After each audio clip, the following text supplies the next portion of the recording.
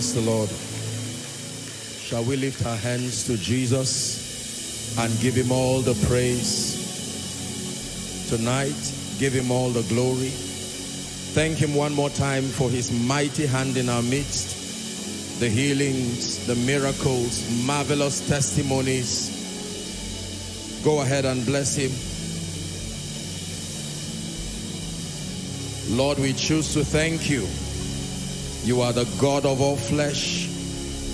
We bless you and we thank you.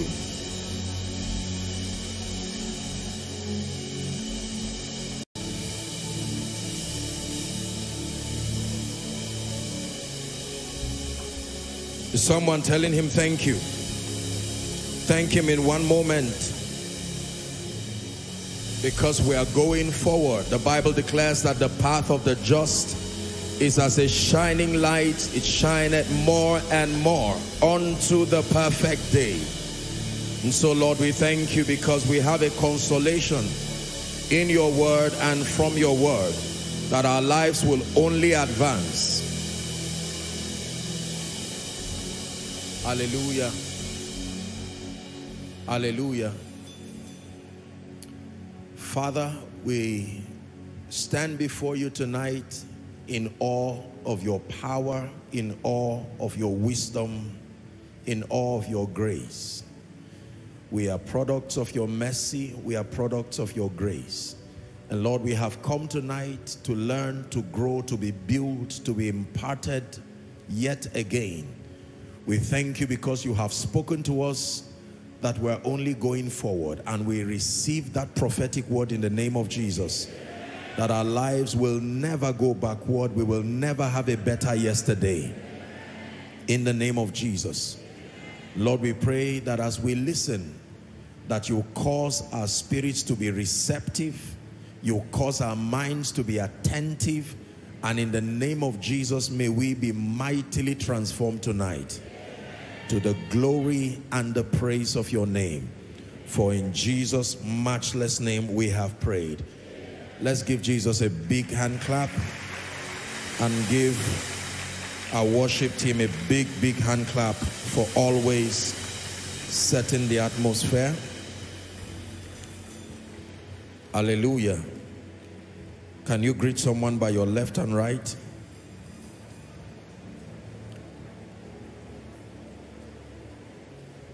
And bless them from the depth of your heart. And then please be seated. Hallelujah. I welcome you to church. The Lord will do you good tonight. He will do us good tonight in Jesus' name. I want to start with a few very, very important announcements. And I want you to please lend me your attention. We're in the season where we're having lots of showers of blessings. That is how it will be non-stop blessings in your life. In the name of Jesus Christ. The Bible says, until the Spirit be poured upon us from on high. Isaiah 32 and verse 15. It says, and then a wilderness be counted for a fruitful field, and a fruitful field be counted for a forest. Hallelujah. Praise the name of the Lord. So just a few announcements. It's important that I do this. Then we get to the ministry of the word. Hallelujah. The first is that by the grace of God, on Wednesday down to Friday, I'll be in Nairobi, Kenya. Hallelujah. So Kenya, I want you to prepare yourselves, all of you who are following from across that region. It will be an awesome time, an outpouring of the Spirit. And you can go to our social media platforms and then you get the publicity material. But it's a time that I truly believe that the nation of Kenya will never remain the same. There's prayers going on. People are fasting and praying, preparing. It's going to be a phenomenal apostolic and prophetic meeting. So please invite everyone, and all of you who are across the neighboring nations, make the sacrifice to be there, and let's trust God for a week of phenomenal encounters with the Spirit of the living God. Hallelujah. I will specially do an announcement on that, but just to go ahead of myself, that 28th and 29th, just after the miracle service, I'll also be in South Africa. And so all our family in South Africa, praise the name of the Lord. South Africa, let's prepare our hearts again for a marvelous encounter. I'll do another announcement on that on next week by the grace of God. And then by the privilege of God's grace, we're graduating School of Ministry students. Hallelujah. Thank you. I think it's something to really rejoice about. For the Zaria campus, it will be on Friday, October the 6th.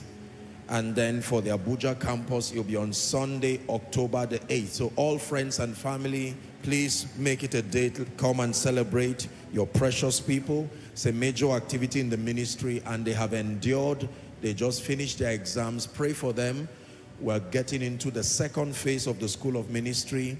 It's going to be a week of spiritual emphasis, fasting and praying, building capacity in the spirit for the impartation that will happen during their graduation. So please join them in prayer, and the Lord will grant us grace in Jesus' name.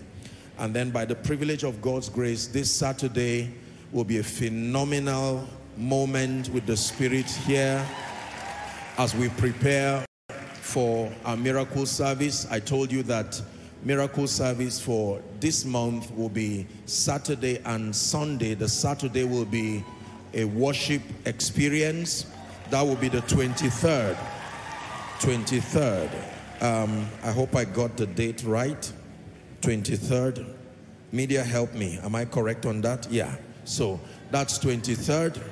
And we're having, hallelujah, it's going to be a phenomenal time of worship. The theme is exalted. We'll be lifting the name of the Lord according to Isaiah 12 verse 4. I think we should look at the scripture.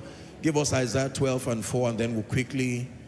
The Bible says, and in that day shall they say, praise the Lord, call upon his name, declare his doings among the people, make mention that his name is exalted. So this is what we'll be doing come Saturday. So Saturday, invite everyone you know in this city. We're going to have great voices. It will be a time of uncensored worship in this place. Soon after I pray, the publicity materials will be online, and so do well to spread them across to as many who need to hear, know, and be here. And of course, all our programs will be aired on our various platforms. So make sure that you connect by faith. Everyone is invited. And then of course, on Sunday will be our miracle service for the month of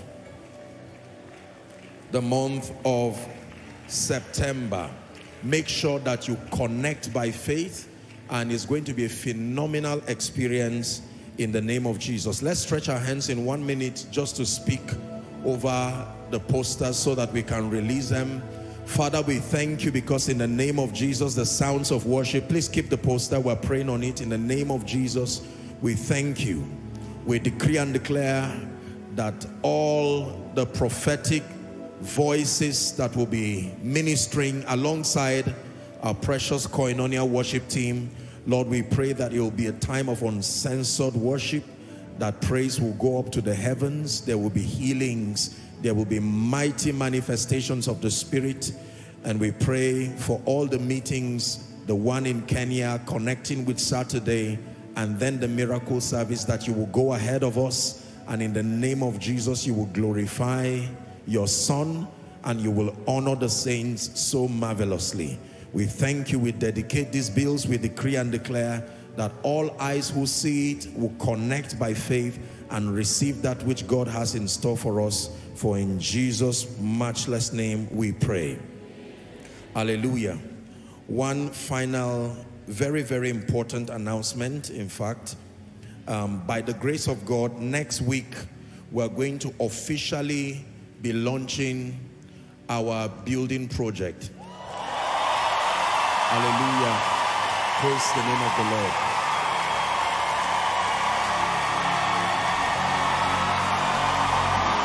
Amen. Hallelujah. Praise the name of the Lord. And so, amen. Thank you. Thank you. Hallelujah. It is, praise the name of the Lord. So I will be coming on Sunday. We're going to open up doors so that as many who want to participate will be part of this vision. Hallelujah. God has shown us mercy and he has shown us grace. More details will come on Sunday when I will officially be launching it. Now, we've had so many people wanting to give, and we've asked you to wait. When it is time, we open the door. It's not about money or giving. It's about speaking the blessings and then doing everything decently and in order. But just for you to know that God is moving us forward in the name of Jesus Christ. And the Bible says everything that God does, it endures forever. In the name of Jesus Christ. Hopefully by next week, when he grants grace, we'll do a proper presentation. You will know the location, the place, and all that God is granting us. Praise the name of the Lord. The meaning of that is that everything that has refused to go forward in your own life, in the name of Jesus, as God is moving us forward, may your life go forward. Shout a believing amen. May your life go forward. The Bible says he makes all things beautiful in his time. Waiting for God's timing is a profound blessing, because you see, when it is God's timing, everything falls in place. When you find yourself struggling unnecessarily, part of the reasons may be that your vision is correct, but the timing is wrong. Hallelujah. Praise God. But I can tell you that what God has done for us is a testimony that only him can be glorified. Only him. There are things when you see, you will know that a man cannot do this. This one is the finger of God. Please be seated. God bless you. You're welcome to church. Hallelujah.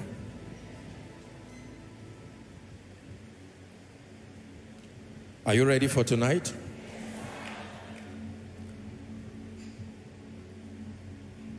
For as long as you are part of this vision, you must grow. For as long as you are part of this vision, you must rise. For as long as you are part of this vision, you must experience God in ever-increasing dimensions. That is the heritage of the saints in light. Hallelujah. It's important for you to know that we serve a God who desires to reveal himself and desires to reveal his plan and desires to reveal you to yourself in light of who he is. And every time we converge, we are coming to receive pieces and modules of truth. Truth that build us, truth that empower us. Hallelujah. Results are very important in the kingdom, and results are very important as far as the journey of the believer is concerned. Results prove, number one, that God is alive. Results prove, number two, that you are doing something right. Are we together? Results are verification systems that you are walking in keeping with certain principles, correctly so. The absence of results can be indicators that you are missing something or yet to understand something. So results are very important. Without results, it is very difficult to measure progress, both from an earthly standpoint and even from a heavenly standpoint. Jesus had to resurrect for us to establish the victory, his dominion. We could just believe blindly that, well, we've not seen him, but we assume that he's defeated Satan. The resurrection was the seal of his authority. That resurrection, the empty grave today, becomes an eternal result that he's Lord, exalted above death, hell, the grave. So never reject results. Results not only prove that God is almighty, it also proves that your obedience is complete. It proves that you are walking in keeping with certain principles. Hallelujah. And of course, you know that results are consolations to you. There is nobody who will invest time, energy, intellect, passion, commitment over something that he does not plan to benefit him or benefit others. The end of every effort and every pursuit is that results come out of it, whether for your personal benefit or for the benefit of others. Hallelujah.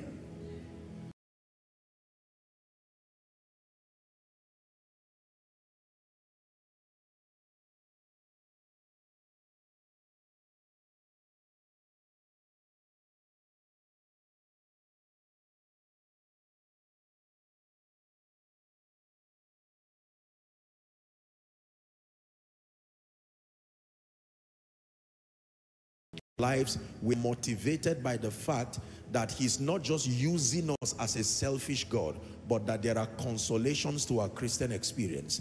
If there were no consolations to our Christian experience, it would be safe to say God is selfish. The presence of consolations that bless the believer while we serve the purposes of God is proof that he's just, is proof that he's love, is proof that he cares about us. So when we press ourselves to advance God's program, for the unenlightened mind, that it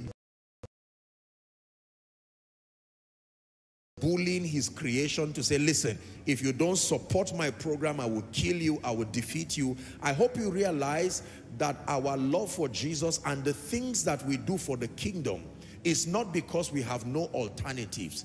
It is the love of God that constrains us. It is not fear of being judged by God.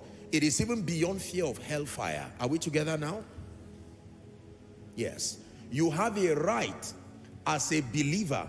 The condition to be with the Lord as far as heaven is concerned is not service. The condition is Jesus.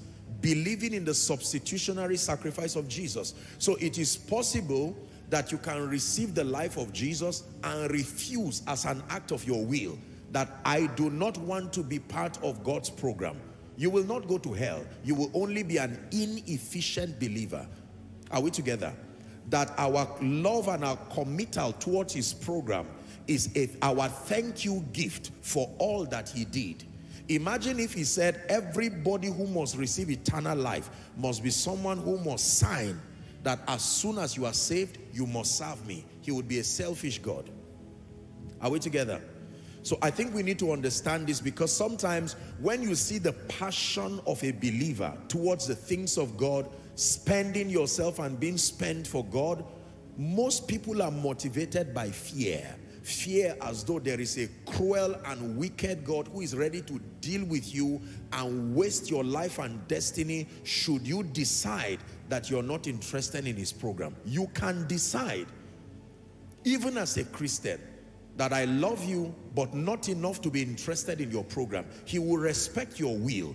It is only that the blessings and the reward that follow those that serve will not be captured in your experience. So I want you to know that behind all that we do, the giving, the serving, the singing, the teaching, the ministrations, is our love for Jesus. That we have options, and yet we have chosen by the constraint of our love for him to spend ourselves and be spent of him. Are we together?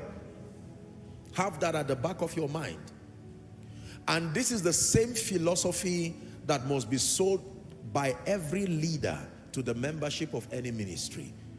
It is very evil when people now begin to be manipulated and using force and cruelty. At every point in your kingdom service, you can be challenged, you can be motivated, you can be inspired, you can be provoked unto godliness, but never forced in terms of bending or manipulate your will. Everything that should be done in the house of God must be done from a standpoint of love, revelation, and passion for God and his house. That is the kind of sacrifice and service that is acceptable. Hallelujah. I just needed to say that so that especially for the believer who is just starting his journey with God, sometimes God may look like madness. When you see people who are really into the things of God, it looks like they have nothing else to do with their lives. It almost looks like a religious indoctrination, as though something has happened to your sanity and you've thrown yourself and literally plunged yourself into the things of God. Now, I must balance this by telling you that there is wasteful fanaticism. There is an angle to the Christian experience that has been wrongly communicated, and it looks like zeal. It carries a semblance of zeal, but that ends up leaving an individual frustrated, wasted, with no sense of profit, not for himself nor the kingdom. This is not what we're advocating. There is a useful press that is by revelation, with order and grace, passion for God, that has results to show. The Bible says, "Oh, taste and see that the Lord is good." Hallelujah. Praise the name of the Lord. I think it was it during the UK conference, I recall, teaching the reason as to why I believe that people, there was a growing disdain for the church, especially across Europe. And we identified a few reasons, I recall. Number one, I said that the reason why I believed that many believers or many people seem to frown and fold their mats as far as coming to church was concerned was, number one, because of character inconsistencies on the part of the vessels. Character inconsistencies. And that also extends to extra biblical principles and practices that are inconsistent with the word of God. I remember that. Number two, I said that the absence of word-based, intelligent, life-applicable teachings, are we together, that provide real solutions to people's needs. I hope you realize that every time you are teaching people, you are not acting a movie. You are not acting as a pastor. You are a pastor. You are not acting as a man of God. You are a man of God. The members are not acting as members. They are people who have come hungry to receive. And let me tell you, every man's need is his point of contact. You must communicate truths that are, number one, word-based. Number two, intelligently presented. Number three, life applicable. There must be a point of application behind every sermon, every teaching, every communication that comes from this altar or any altar in God's mind. The recipient should be able to know how they can apply that truth in their life to improve them, to help them know God, help them become better believers, and generally to excel in life and destiny. And number three, I said in that conference how that the absence of the power of God to prove and defend the things we claim God can do. There are lots of spiritual propositions as to what we claim God is and what we claim he is able to do. And so as members continue to shout amen from Sunday to Sunday, Wednesday to Wednesday, Tuesday, Thursday, any other day at all that allows for these kinds of gathering, when people shout amen, they want their lives to capture testimonies that prove that God can do what he says. And if people remain indefinitely disappointed week after week with loud shouts of amen, without testimonies, without proof of advancement in their lives, eventually they will be frustrated. Hallelujah.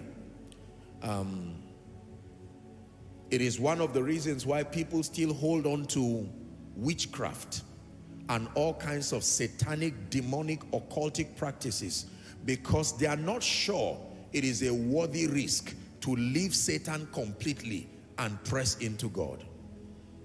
So there are a few people who are not interested in God at all. There are others who are interested in God, but using the lens of our current context of ministry, they are not sure that God can heal that far, can save that far, can lift that far. So on one hand, they hold on to the Christian faith, but on another hand, they still hold on to satanic occultic practices. Whichever profits them at any given time is their interest.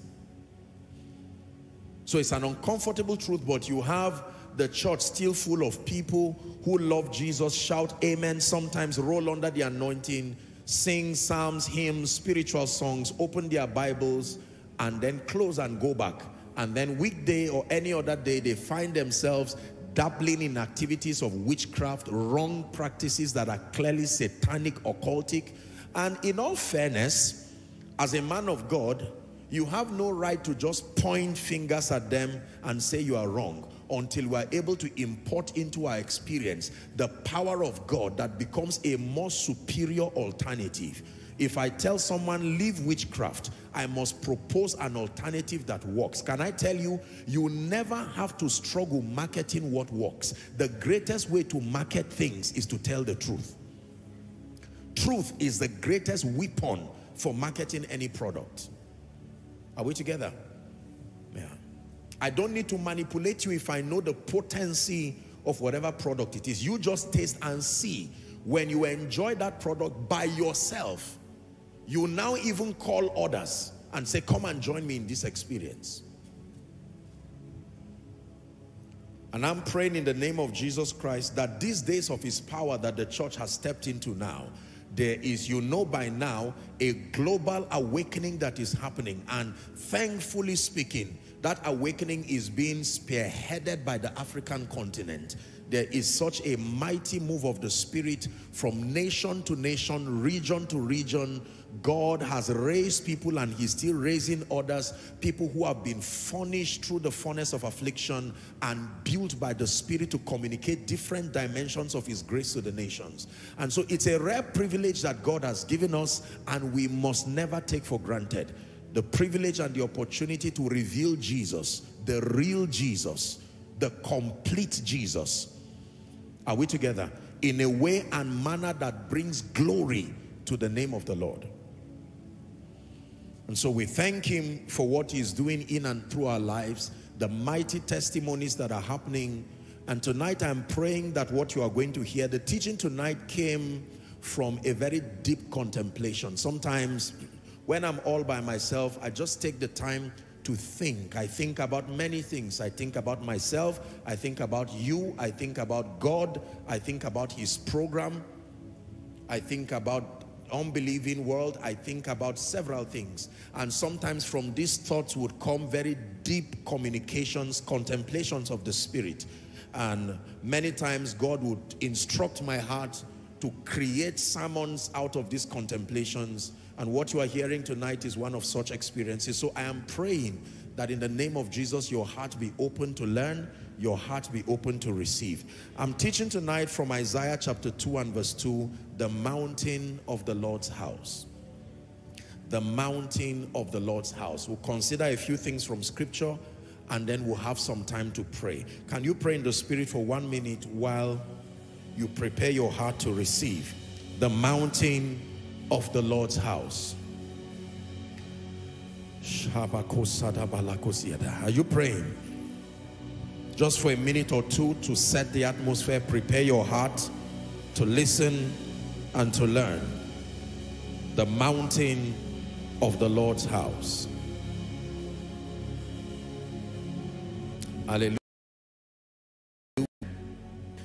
Isaiah chapter 2 from verse 2 to 3.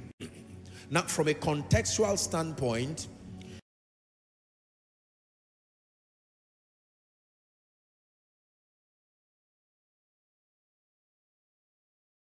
that there are three essential layers to scripture. There is a historic stroke archaeological layer. There is the doctrinal / contextual layer. And then there is the prophetic layer. The historic archaeological layer connects you to the history of that happening as far as the cultural context is concerned, so that you will gain perspective on what the mind of the people that this was written about. And then there is a doctrinal / contextual meaning. That means you will have to study the text before and after to get a holistic picture of what God through the prophet was communicating here. But then there is the prophetic meaning, and that sometimes may deviate completely even from the doctrinal meaning. However, it is still consistent with how God operates, and you can draw forth prophetic meanings out of scripture that edify you. An example of such is Isaiah chapter 61. We call it in theology the messianic prophecy. Same Isaiah prophesied, and this whole 1 to 4 of Isaiah 61 was speaking about Jesus. Now today believers read it and it applies to us prophetically, but contextually and theologically speaking, he was not talking to us. Are we together? Theologically speaking, when he spoke in Genesis chapter 12, he was speaking to Abraham and his seed. But now, giving it a prophetic meaning, we know that that seed, all the while we thought that that seed was Isaac, because he was said by scripture to be the son of promise. So we thought that the prophecy was for Abraham and his son of promise, Isaac.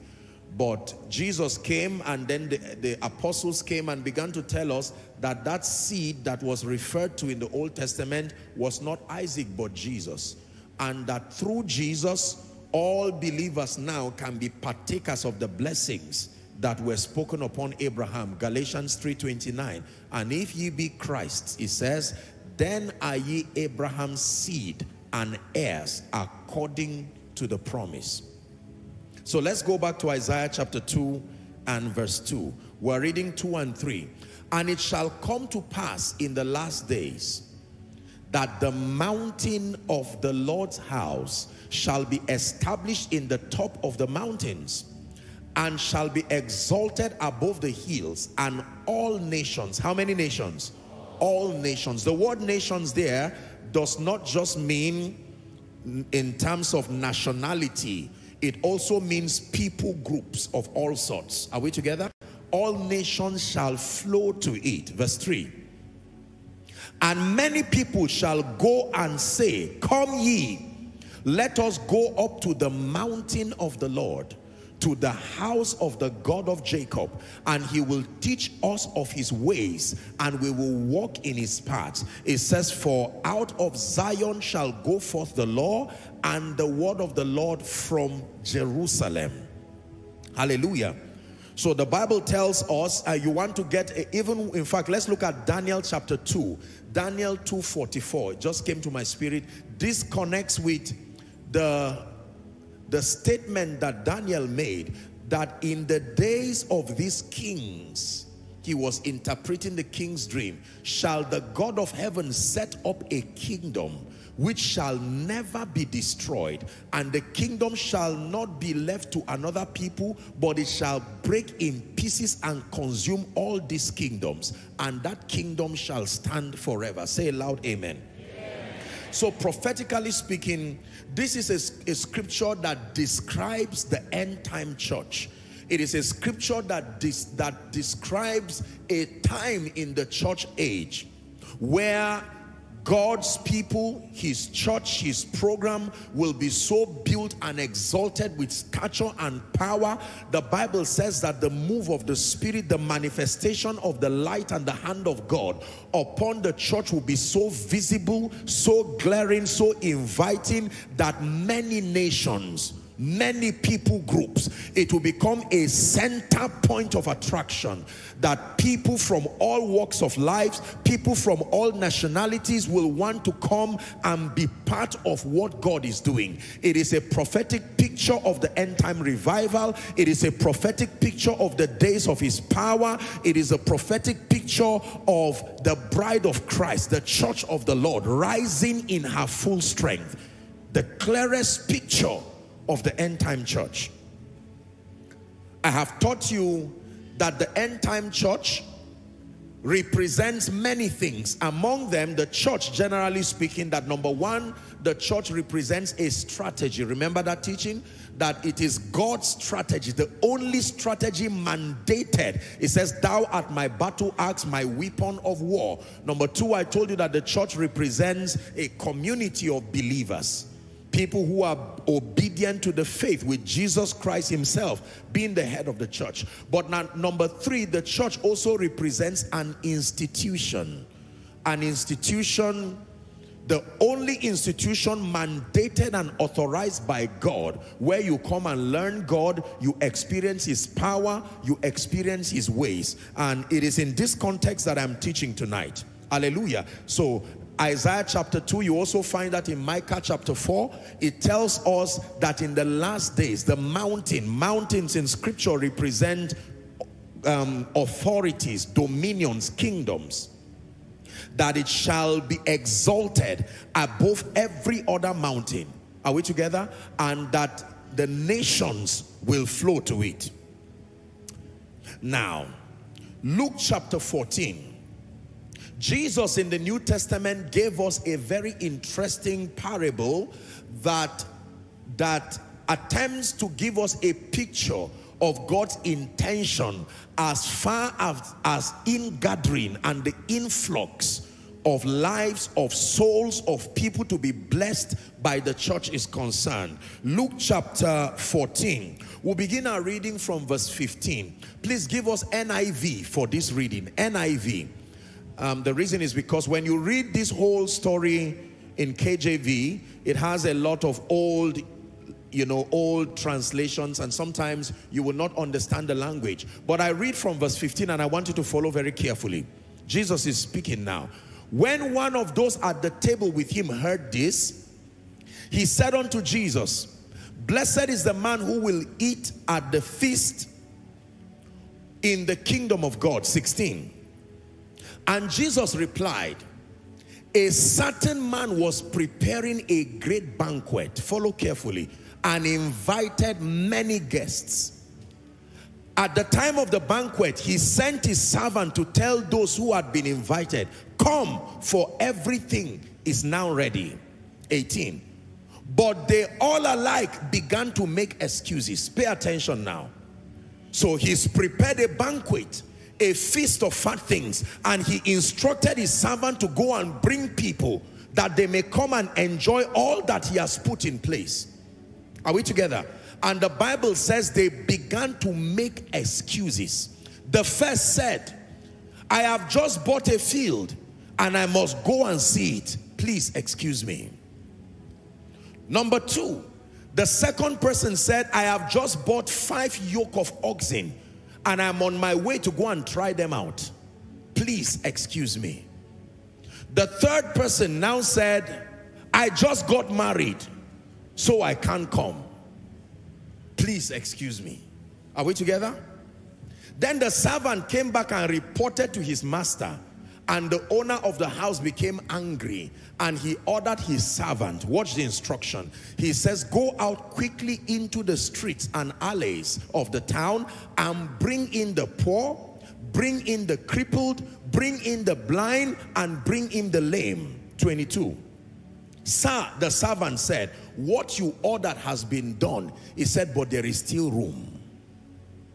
I have brought all the people you asked me to go and bring, but in this house and as touching this feast and this banquet you have prepared, there is still room. And then he said, verse 23, the master told his servant, he said, go out to the roads and the country lanes and make them come in. Amplified says, compel them to come in. It's from the Greek word anakazo. Compel them to come in, so that my house shall be filled. So that my house shall be filled. So follow this story carefully. Jesus is giving a story here, and he says that a man prepared a banquet. Take note now. Jesus is revealing in this story that it is evil to invite people to come into a place for a banquet where it is not prepared. Are you seeing that the first thing that happened was not an invitation? The first thing that happened was to ensure that all things were ready. Are we together? That if the people did respond to that call, they will not come and meet a disappointment. This is a very powerful revelation, because the profit of ingathering is that we stay with God and obtain grace to be sure that when the nations flow and come to us, there is something of substance, there is something of grace that we can communicate to them. It is a dangerous and painful thing when the nations rush to Jesus based on the proposition of the church. They leave their idols, they leave their vain works, and then they come to the church and there is nothing of substance to give them. The Bible says the character of the end time church will be such that before the grace for ingathering is poured out, the first thing that needs to be done is that there must be a feast. The banquet, everything must be put in place. And then afterwards, he will now empower the people, and with confidence he will gather whether the lepers, whether the weak people, because until that time, notice, the three excuses that the people gave in that parable were all valid excuses. Are we together? There was none of the excuses. Give us that scripture again. Luke 14. There was none of the excuses. The Bible says, let's go to verse 18. Watch this. Follow carefully. I'm trying to establish something.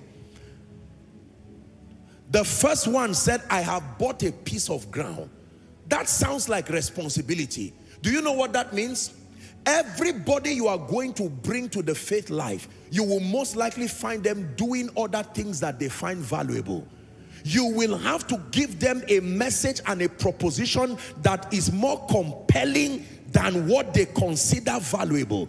This guy has bought a piece of ground. So if you come to tell him, come for the feast is ready, he considers what he's doing more important, more valuable, and more profiting. In his mind, he thinks it is a stupid thing to leave your field to go and attend some feast somewhere. So he says, excuse me. Excuse number 2, verse 19. The other one said, I just bought 5 yoke of oxen. In those days, they used the oxen to plow the land. Agriculture was the mainstay of that day. Are we together now? Yes. This will be likened to what you may call, well, agriculture in our day, but say oil and gas, something that you know that was really very... How do you tell a man who has just bought 5 yoke of oxen to leave everything and come that all feasts are ready? And then number 3, he said, I just married. Leave me alone. Are we together? I don't know what can happen there. I'm not ready to go and die and lose my family. You are calling me for a dinner and I just got married. Valid excuses. Listen, this is not just a parable. It is one of the major revelations as to why many people are not coming to the house of the Lord. That these people, before the church arrived with our evangelism message, many of them were doing responsible things, whether it was wrongly so or rightly so. There was something that defined their passions, something that defined their pursuit. And so when we now come with a message and tell the person, leave your job and go to the field, leave this and go to the field, they keep giving excuses because the propositions we are bringing does not have any worth beyond what they are doing. Until you present a Jesus, a context of Jesus that becomes greater than a man's need, greater than a man's ambition, greater than a man's tea and bread, whatever it is. And let me tell you the truth. Nobody will run to a God or a religion or a faith practice that seems to depreciate them, seems to bring them down. Are we together? That they lose their sense of purpose, they lose their sense of joy, they lose family, they lose intelligence. You know that the context of the Christian faith that is being sold to the nations has misrepresented Jesus, because in a bid to bring messages like surrender and the rest, sometimes the imbalance is that we propose a Jesus that is not interested in any other thing about your life. And every day he's rolling around in church, no school fees for his children, not taking care of his family. And the wife says, what kind of a Jesus are you marketing? Are we together? All these men had valid excuses. One said, I just bought a piece of property. I'm a responsible person. I'm building an inheritance for my children's children. Don't bring any religious fanaticism and deceive me into creating a destiny of pain for my children. Excuse me. Another person will say, listen, I'm plowing the land because I do not want my family to be hungry in the name of loving Jesus. Excuse me. The third person said, no, I need continuity. I don't know what spirit of death has plagued my family. Now I'm married. Let me be able to have children. Don't come and bring any fanaticism that destroys my potential for continuity. And the Bible says when he heard that, he never said the people were wrong. He was angry and pained in his heart. He said, now you go to the street. Go and bring ordinary people who seem to be hopeless, seem to be visionless. Are you noticing that there were a kind of people that refused to come to that feast? The major people who came to that feast were people who were dejected. This is the reason why in most cases, many people think religion, especially within the context of Africa, was just a system to enslave people and throw people, because the narrative of Jesus that has been sold is not a balanced narrative. And so there are people who feel it is a waste of their destiny to come to Jesus. Are we together now? Yes. Notice, as soon as he met the lepers, the blind, the lame, with speed they came to eat. Are we together? When you tell a blind man, when you tell a lame man, when you tell a crippled man that they have prepared a feast, number one, they do not believe they are worthy to be in that dinner because of their condition. And now when you have proposed a Jesus to them that is able to meet your need, and regardless what you have, there is still room for you at the cross. They came without complaining, but the Bible says there was still room. There was space that was created there. And it says, go to the highways and the byways. It said, use whatever strategy is within your power to compel them to come. Jesus is teaching. That means there is a dimension of the ingathering, the fulfillment of this prophecy that will happen by compelling people. The word compel is not just the word force against your will. To compel means to give you an evidence. Are we together? To present before you an evidence that swallows up every excuse that you have. That God has mandated the end time church, that if we desire to see souls saved and lives transformed, we need to present an evidence before the nations that can make a businessman, a poor man, an unbeliever, a herbalist see Jesus as a more superior alternative. If that does not happen, our soul winning adventure will only become an exercise in futility and will leave us frustrated. Now, I say this with all due respect to all our missionaries and mission agencies. I have studied the role of missionaries and what mission agencies have done across the globe, and I commend them for what they have done. But I submit to you by the authority of Scripture that for so many people, the ratio of effort, the ratio of the things that missionaries lay down versus the amount of souls that come does not match. I can tell you sincerely. Hallelujah. That means that there is something wrong with our overall understanding of the presentation of the end time church.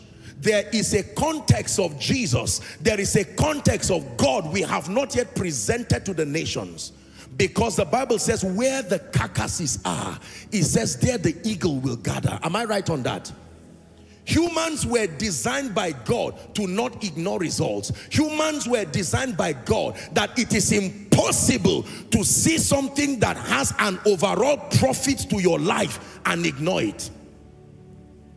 You apply for, you tell graduates to apply for a job that might be needing just 40 people, and you can find over 20,000 people apply. Why? Because they consider that that job can be their connection point to living a life of meaning, to start earning. Human beings, listen please, human beings are and a sense of purpose, and this must not be downplayed just because we are preaching Jesus. There must be the profit point of following Jesus. Whilst it is not the major reason for following him, it is impossible to sell a Jesus to the nations that has no profit point in their life and expect people to lay down their entire lives and even die for him. It is impossible. The disciples came to Jesus. This frustration did not just start with our world. The disciples came to Jesus and said, listen, we have left everything to follow you. We have left. You claim that you are God incarnate. We left our businesses. Peter left fishing.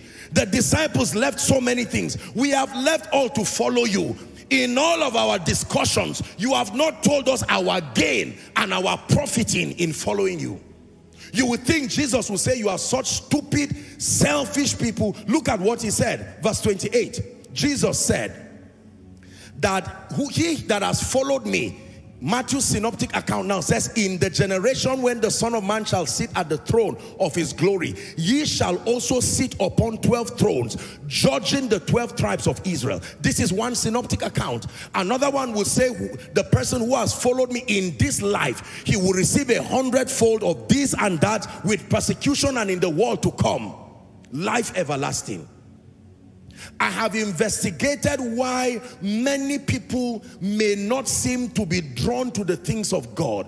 Why is it that it is difficult for revival to happen? The global awakening. Is it so hard to preach the gospel? What about the communication of the faith life is hard? And I found out that there is something wrong with the kind of Jesus we are selling to the nations. There is a context of Jesus, respectfully speaking, that has impoverished Africa. It's brought Africa as a nation down. There are many people today who, with all due respect, it looks like their lives were better off as non-Christians before they became Christians, because as non-Christians, even though they were not saved, they were a lot more responsible than church has made them now.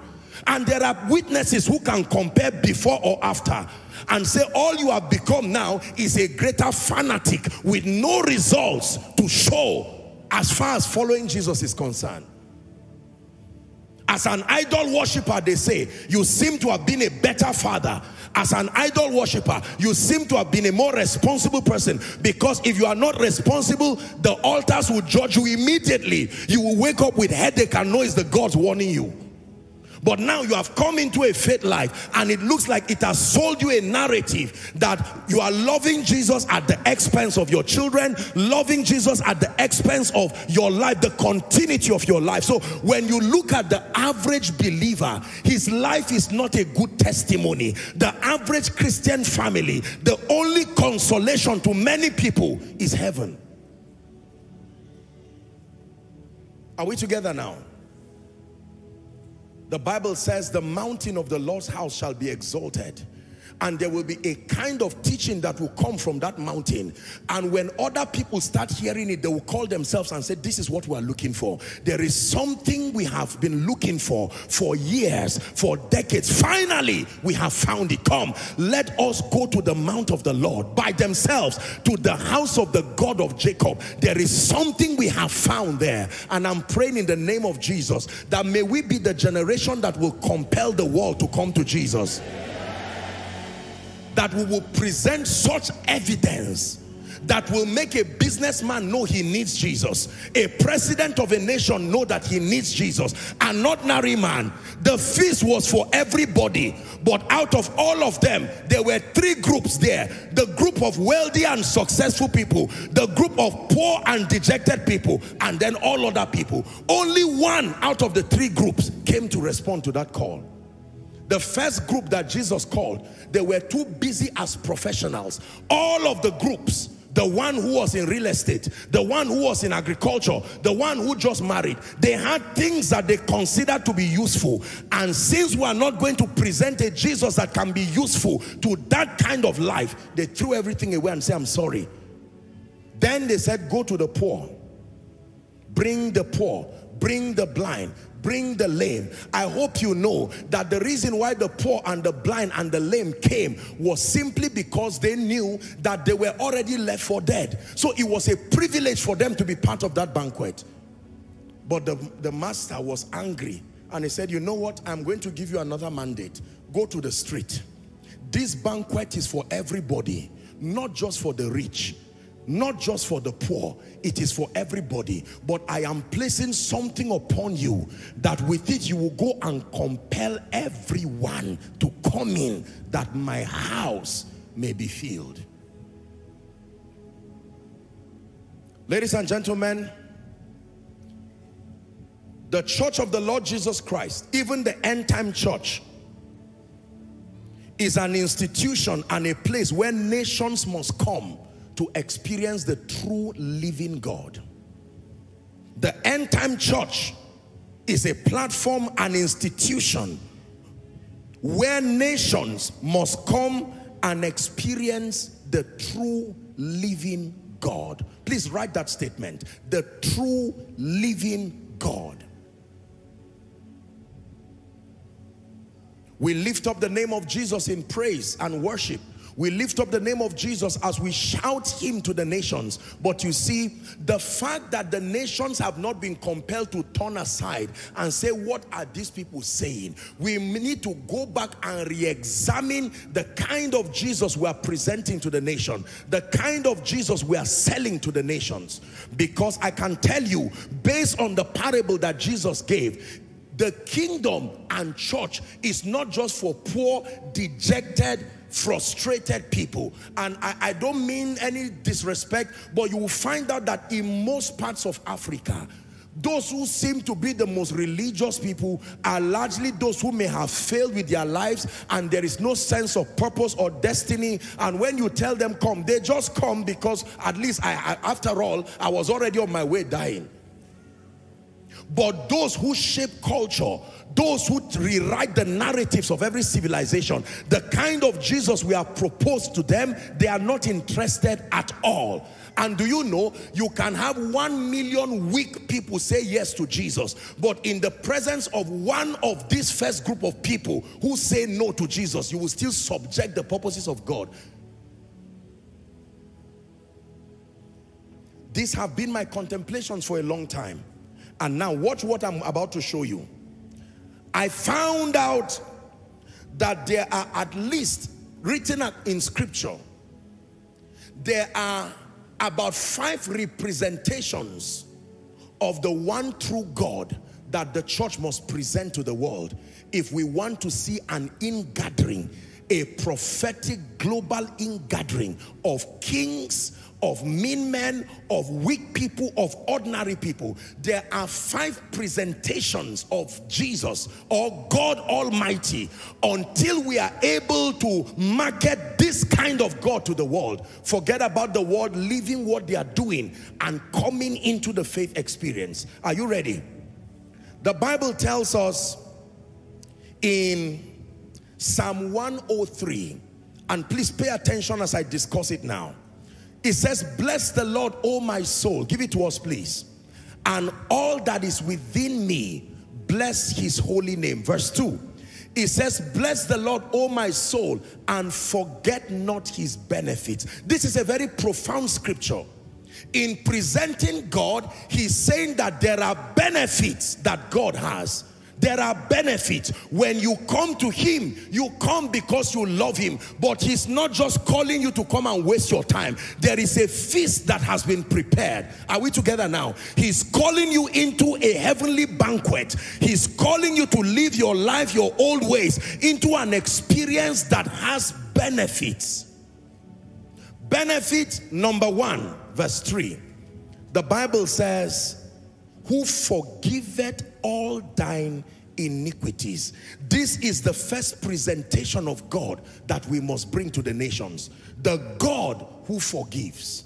The world will never come to your God until you present him as a God who forgives, as an expression of his love. The nations, let me tell you the truth, the average person across the globe, they have, once you have become an adult in today's world, you most likely have been full of stories that represent pain, betrayal, all sorts of things. It is important that we present to the nation the God who loves and the God who forgives. 2 scriptures. Number 1, Daniel chapter 9 and verse 9. In fact, we'll look at more than 2 scriptures. Jesus Christ is the El Elyon of Israel. Jesus Christ, you are the El Elyon of Israel. Jesus Christ, the El Elyon of Israel. The Bible says, to the Lord our God belongeth mercies and forgiveness. though we have rebelled against him, that this God that we present to the nations, even though the people he's calling were, until their salvation experience, rebels, that this God who is calling them has forgiveness to offer unto them. Acts chapter 13 and verse 8. Acts 13 and verse 8. Did I get that right? Oh dear, I think I've lost something now. Psalm 130, let's look at Psalm 130, 1 to 8. Look at this profound scripture. Psalm 130, 1 to 8. Out of the depths I have cried unto thee, O Lord. Verse 2. It says, Lord, hear my voice. Let thine ears be attentive to the voice of my supplication. Verse 3. It says, if thou, O Lord, shouldest mark iniquity, O Lord, who shall stand? But there is forgiveness with thee, that thou mightest be feared. Reading to verse 8. I wait for the Lord, my soul doth wait, and in his word do I hope. Verse 6. It says, my soul waited for the Lord more than they that watch for the morning. I say, more than they that watch for the morning. 7. Let Israel hope in the Lord, for with the Lord there is mercy, and with him is plenteous redemption. Verse 8. And he shall redeem Israel from all his iniquities. This is the first representation of God that the end time church must present to the nations, the God who forgives. Ephesians chapter 1 and verse 7, Paul puts it profoundly, 1:7, in whom we have redemption through his blood, he says, the forgiveness of sins according to the riches of his grace. Apostle, are you saying no matter how far I've gone from God, deviated from the things of God, that there is hope for me when I come to him? This is the proposition of the end time church, that we are a place, a platform, an institution that must market and sell a God that loves men enough to forgive their sins. Jeremiah 31, I believe, and verse 3, is it? That I have loved thee with an everlasting love. Therefore, with my loving kindness have I drawn you. Hallelujah. For as long as we look at the world and point hands at them and continue to make them believe that there is no redemption for them, then once we are done saying, we tell them come, they will never come. They need the presentation of a God who loves them and forgives them. Not a God who condones sin, but the Lord who loves them beyond that condition and seeks to remedy that condition. Are we together? That's why he sends Jesus. Can I tell you, a forgiving God is a God worth coming to. Let me repeat myself again. A forgiving God is a God worth coming to, because forgiveness is a scarce thing in our world. Men are designed for vengeance. Men are designed for all kinds of things. In fact, one of the foundational propositions of witchcraft is revenge and vengeance by all means. Are we together now? Yeah. So if someone steals something, you don't need to investigate who stole it. You just go and meet a herbalist and say, whoever stole this right now, let his stomach begin to swell, or let something happen to him, or whatever. Let him start shouting as a madman to confess. Do you think someone will want to leave that herbalist in this wicked world? No, they will stay with that herbalist and say, just to let you know they've stolen something. Can you help me and kill whoever has done so? We present to the world as an end time church a forgiving God, not a condoning God. Please do not misunderstand me. Not a condoning God, but a forgiving God. That we can come before the throne of grace. Anybody at all, regardless what you have done. And you see, when it has to do with the subject of sin and iniquity, the Bible's conclusion, according to Romans 3, I believe verse 23, is that all have sinned. All have sinned. All have sinned and fallen short of the glory of God. All have sinned. In fact, there is a version that says all have sinned by nature and in practice. So whichever you cannot escape. By nature in sin did my mother, and if for any reason you were born by somebody who did not sin, in practice. Hallelujah. I will search for you and I will find you. I will find you with all my heart. I will search for you and I will find you. I will find you with all my heart. Listen, do you know how good this news is when you tell someone who believes he's been condemned, looking at his life, your entire life is rotting, wasted, you are no good for yourself, perhaps a child that he's not aware of how I've lived my life and what I have done. Even God, if he knows my case, you say you are different, and you tell him no. When Jesus hung upon that cross, it was love that kept him there, not ignorance. It was not ignorance of your condition that made him to die. He was fully aware of the extent of your fall, yet he still died. Are we together? The world will only come to a God who forgives, not who condones. Teaching a God that condones everything is another kind of error. God is mighty, God is holy, God is great, but he's also loving. Ladies and gentlemen, when you taste of the love of Jesus, fear dies permanently in your life. Are we together now? Fear dies in your life. There are people who cannot serve God today. They cannot serve God acceptably. They cannot live for Jesus today. Are we together now? Is the reason why the moment, do you know that there are many people who come to Jesus because it's like a bribery with their lives until they become blessed. So their commitment in church and their commitment to Jesus is not because they are aware he loves them. It's out of fear. Now that my life does not have anything to show, if he decides to be angry with me, I'm in trouble. So let me just pamper him with praise and worship. Pamper him with my tithe and offering, hoping that I rise when I become like one of those men, the one who married, the one who bought yokes of oxen, or the one who has now bought real estate. I now officially divorce him and say, thou Jesus, don't come around my life again. I am now a rich man. I do not need you. Let the poor and beggars continue with you. But there is God who forgives. There is God who forgives. He can forgive the sins of the fathers. The idolatry that we were all born into, he can forgive. I know that people were killed, he can forgive. I know that wrong covenants were done, he can forgive. I know that altars, missionaries were killed, but that God can forgive. And we are presenting to the world a God who forgives. That it is true that God can drive a man's sin. You were born by whatever means. You were born from a family. Your father or yourself may have lived your life anyhow. Let me tell you the truth. If it is the God of the Bible, he does not condone sin, but he's loving enough to forgive. He can forgive. He can forgive.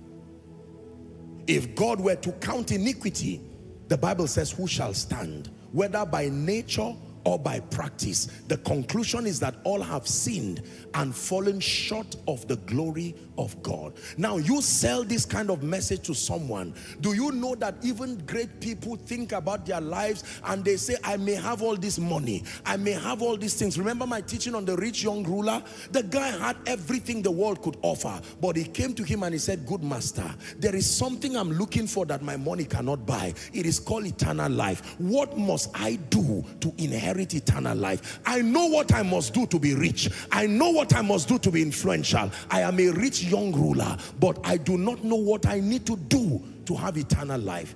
When it has to do with eternal life, it is a gift for the great, it is a gift for the small, it is a gift for the educated, it is a gift for the uneducated, it is for all men. John 3:16 says, for God so loved the world, not just a group of people. He gave his one only begotten son, that whosoever, this blessing is for whosoever who believes in him should not perish, the Bible says, but have life eternal. Can I tell you, I will never present a Jesus that looks like he zipped his heart as far as forgiveness is concerned. Provided any man is alive on earth, even if it is 5 minutes to the end of your days, whoever you are, once your heart is sincere, admitting your condition and confessing his lordship, the Bible says he's able to save. Savior, he can move a mountain. My God is mighty to save. He is mighty to save forever. The author of salvation. He rose and conquered the grave. Jesus conquered the grave. By the grace of God, in this ministry, we have seen all kinds of people saved. People who at the point where you saw them, you would, if you were to assess them, you would say these ones, even Jesus will reject them, but he received them. And look how he's turned their lives today. Many of them serving the Lord with power and grace. When you know who Jesus is and you know the kind of God the end time church should present to the world, you will never look at anybody alive and conclude on them, because you may be concluding on Saul. Whereas the person you are concluding on, because she's a prostitute, because she's a drunkard, God does not condone sin. But ladies and gentlemen, his heart is loving enough. And in this end time before Jesus comes, can I tell you, the gates of the church will be open and will receive strange kind of people. And you will see the mighty men that will come out of those people. Some of the people who will come are people who have all their life been in witchcraft and idolatry, but they will come and be filed and cleaned by the word of God. And out of those people, prophets will arise. Out of those people, evangelists will arise, and their witness will be stronger. And some of them, hear me, it may be your children, maybe your son, who you do not even know where he is right now. You don't know whether he's in Nigeria or whether he's abroad. You've been pained, wondering, oh God, can you save this child? When you know this about the God who forgives, there is nobody you cannot intercede for. And then you are careful when you conclude on men, because if God is not done with them, then it is not done. Are we together? The mountain of the Lord's house is open for all nations, because, and will receive of all nations coming to it, because we are revealing a God who forgives. Yes, sir, he can forgive your grandfather. Killed people all his life, but he can forgive. Sacrifice animals to idols, he can forgive. With incisions all around your body, he can still forgive. God does not condone, but he can forgive. He can abundantly pardon. He can abundantly pardon. Let the nations hear this, that the Jesus that we present is one who is seated on the throne of righteousness and justice. But I want you to know that he's not only a lion, he's a lamb. And the Bible says, worthy is the lamb that has been slain for us. We are standing here today because we are beneficiaries of his forgiveness, his mercy. We are able to approach the throne of grace to find mercy and to find help even in time of need. Believers, hear me. The Bible says if we say we have no sin, we deceive ourselves and the truth is not in us. But if we confess our sins, that God is faithful and just to forgive us of our sins and to cleanse us from all unrighteousness. There is a message that the businessman is waiting for. There is a message that the president of a nation, after bribing for 10 years, is waiting for. When you tell them there is a God who can forgive. A family that has oppressed somebody for 20 years, and you still tell them, once your heart is broken.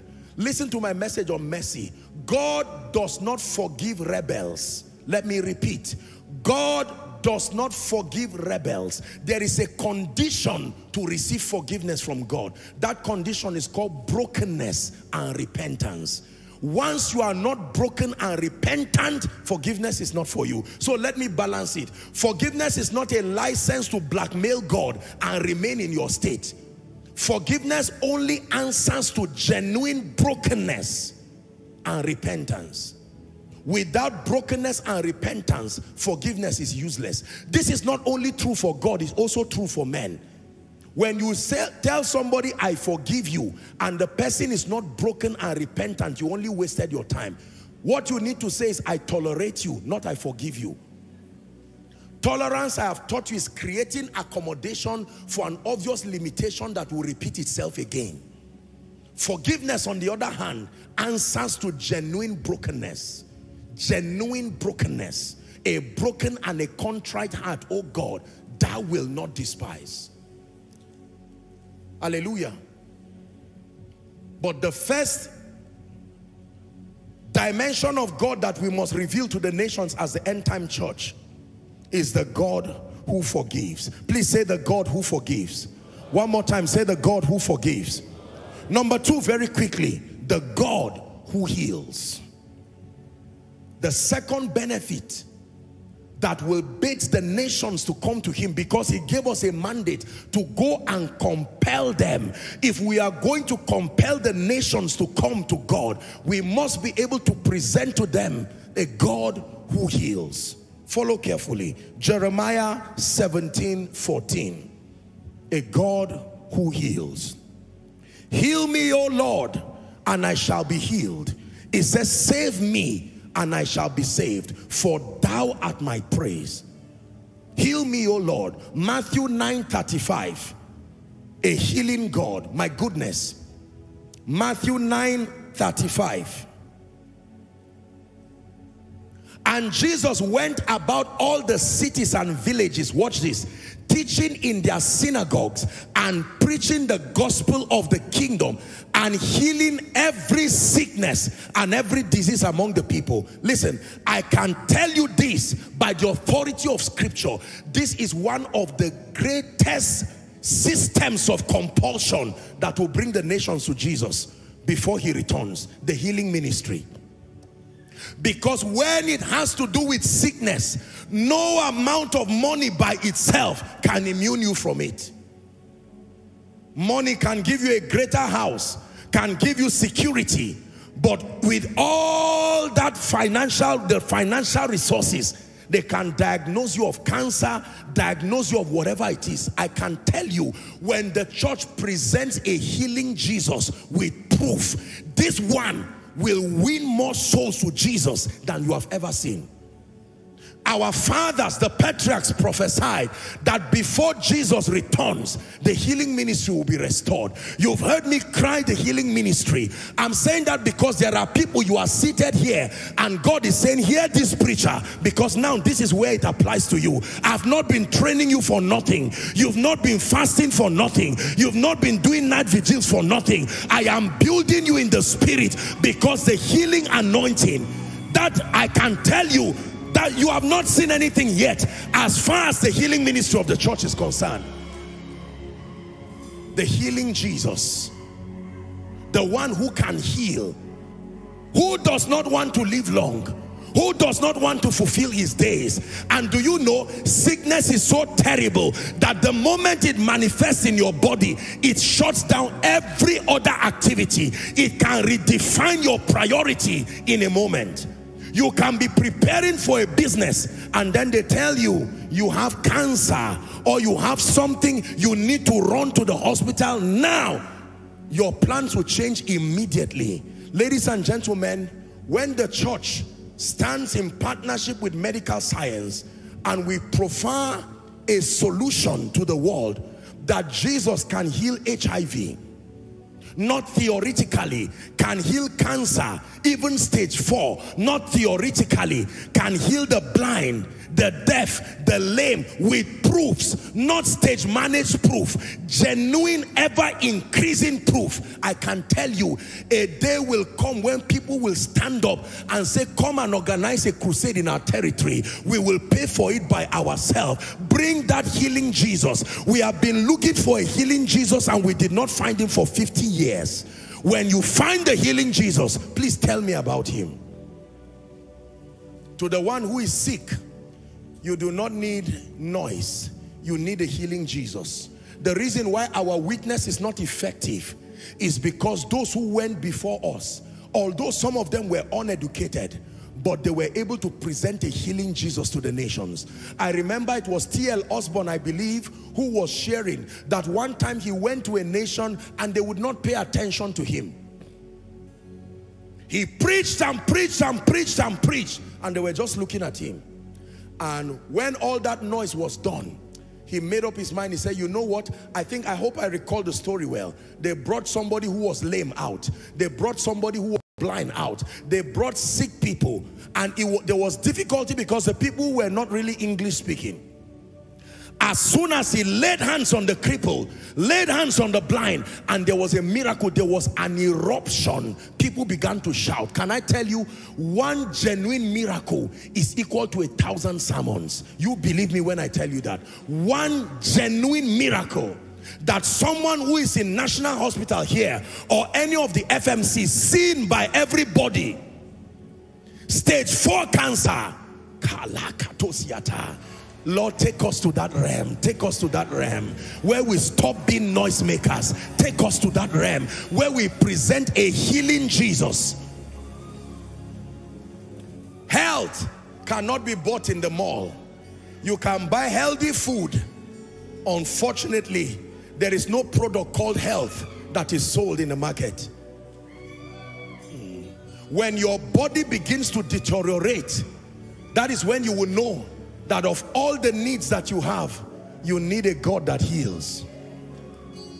Hallelujah.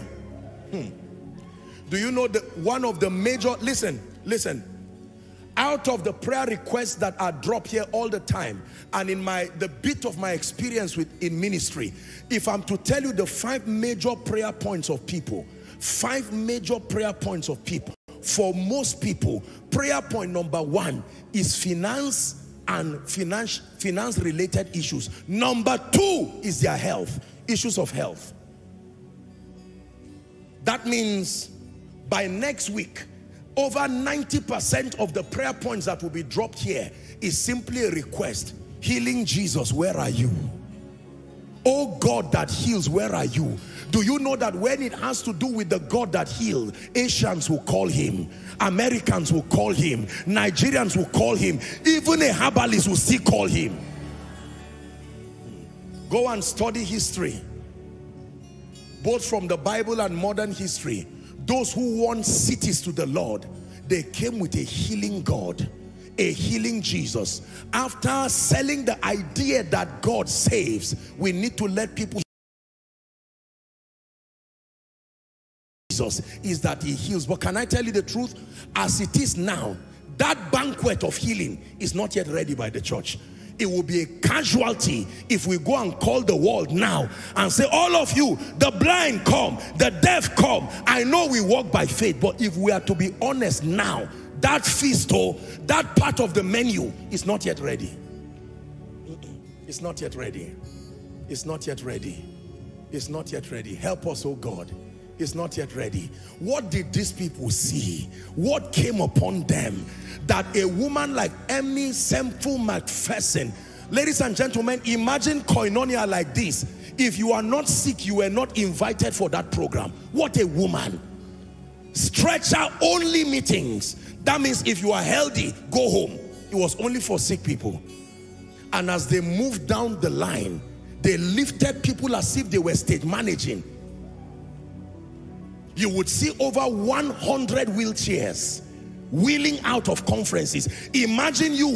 Ladies and gentlemen, I'm praying for you again in the name of Jesus, that not only will you be healed, but that God is looking for the hands that will present a healing Jesus. May he find your hand available. May he find your hand available. May he find your hand available. May he find your hand available. Hallelujah.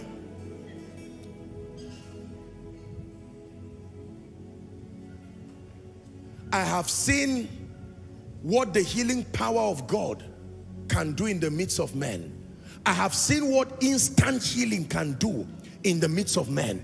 It will clear doubts in a moment, reposition your faith in a moment. In every gathering like this, there are always critics, there are doubters, there are scientific Christians, there are all kinds of people. But the moment the power of God is brought to the scene, it brings an end to the discussion.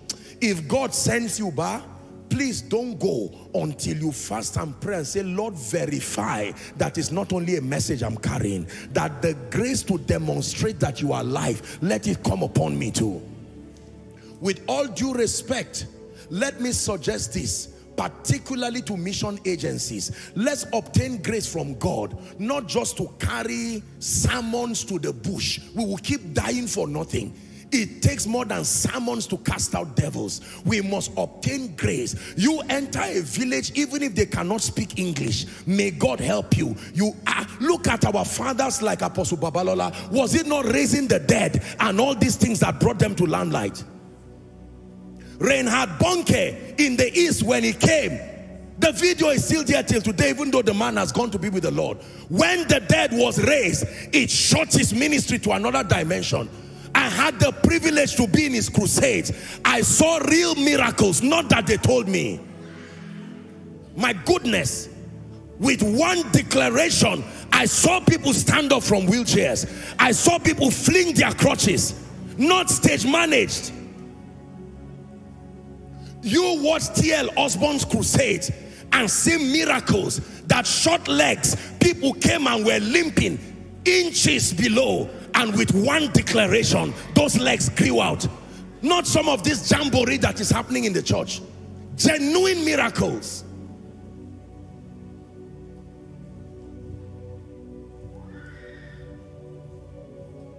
The end time church must be the church that reveals genuinely the God who heals. And you see, it will not just be by one person. One person's witness of a healing God will not be effective. You will overburden that one person till he dies. This is why you see pastors collapsing, because God never designed for only one or two people. It's a grace that should go round and spread round. Paul was healing the sick. Philip was healing the sick. Peter was healing the sick.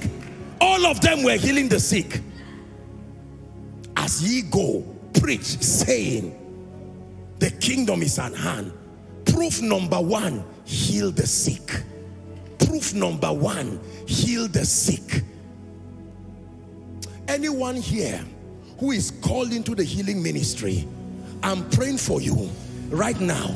I stretch my hands by the Spirit, the anointing and the grace that will lead you through experiences that will build your spirit man until you carry a potent healing anointing. May that grace rest upon you now.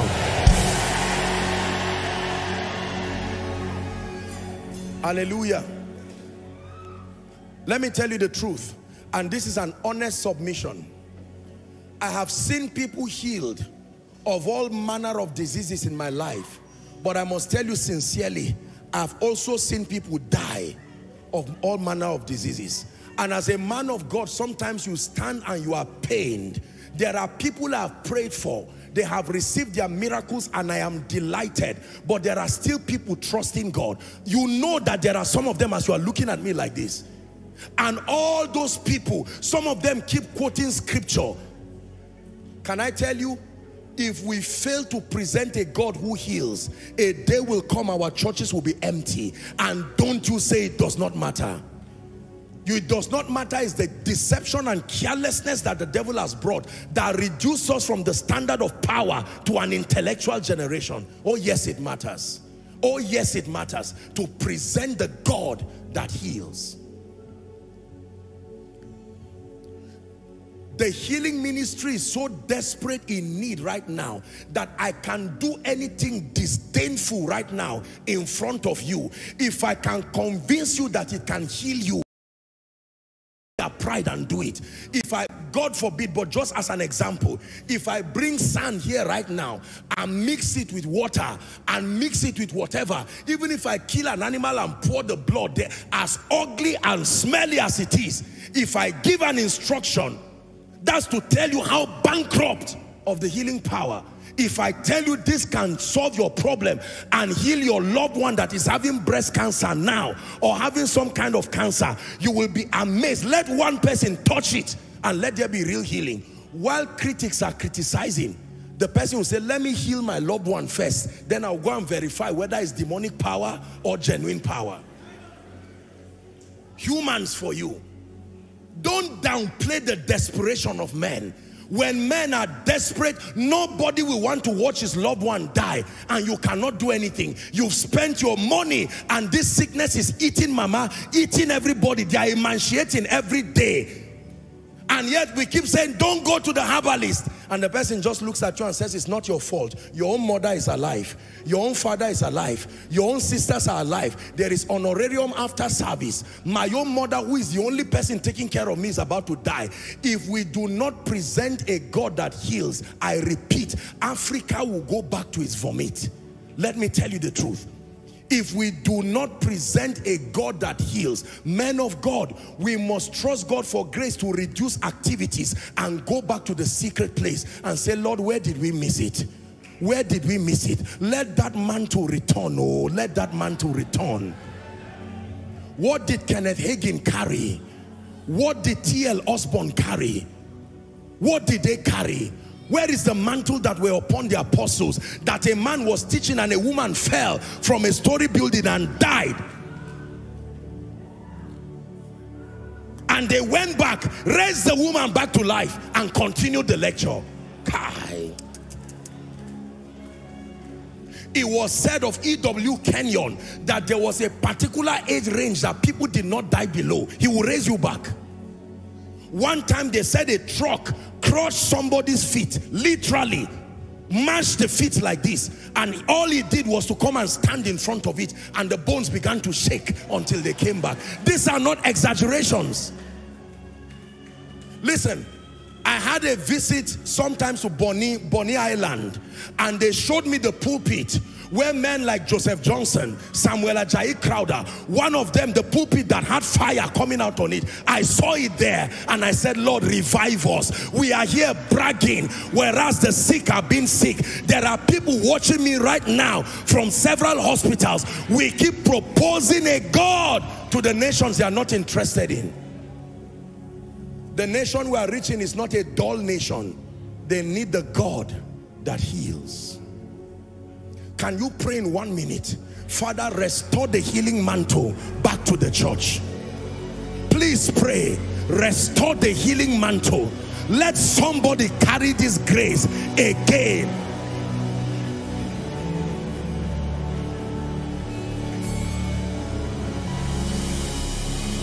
Koinonia, pray. Let's pray on behalf of this ministry. Let's pray on behalf of the body of Christ. The end time church must be the church that presents the God that heals. A healing Jesus. Genuine healings, notable healings. Please pray.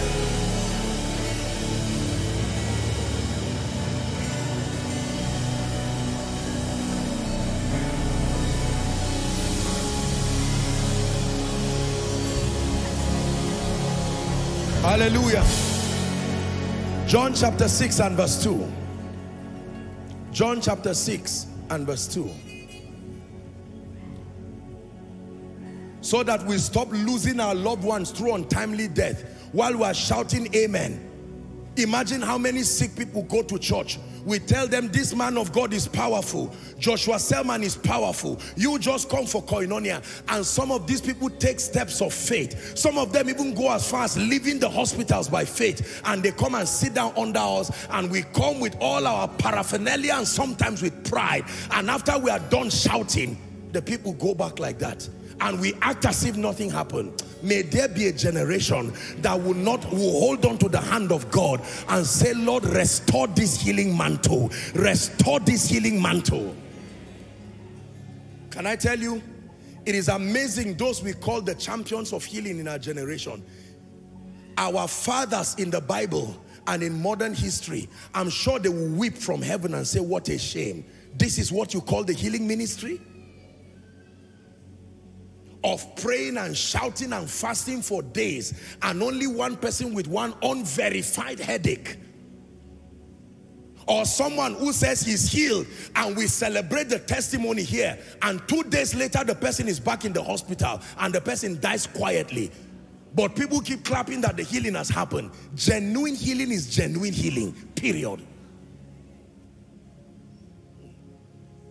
John 6:2. You came to grow, to draw from you again. Hey. We've come to draw.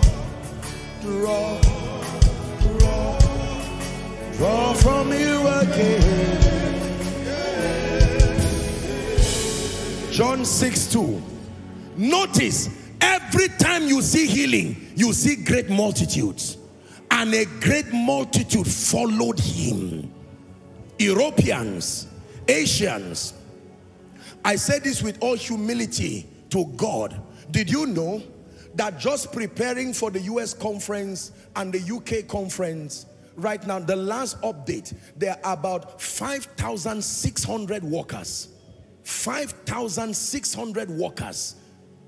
Just for the conference, not those coming, those who want to work. And about 4,000 for Canada. Do you know why?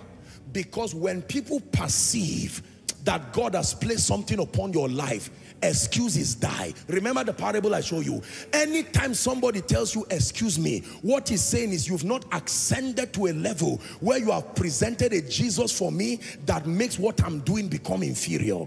Once what I am doing is still superior to your proposition, you will keep hearing, excuse me. Come, let's go to church. Excuse me, I am busy. But not when a healing Jesus is moving. When a healing Jesus is moving, Catherine Kuhlman's crusade that will start 6 a.m. by 5 or by 2 or 3, people were already there joining queues.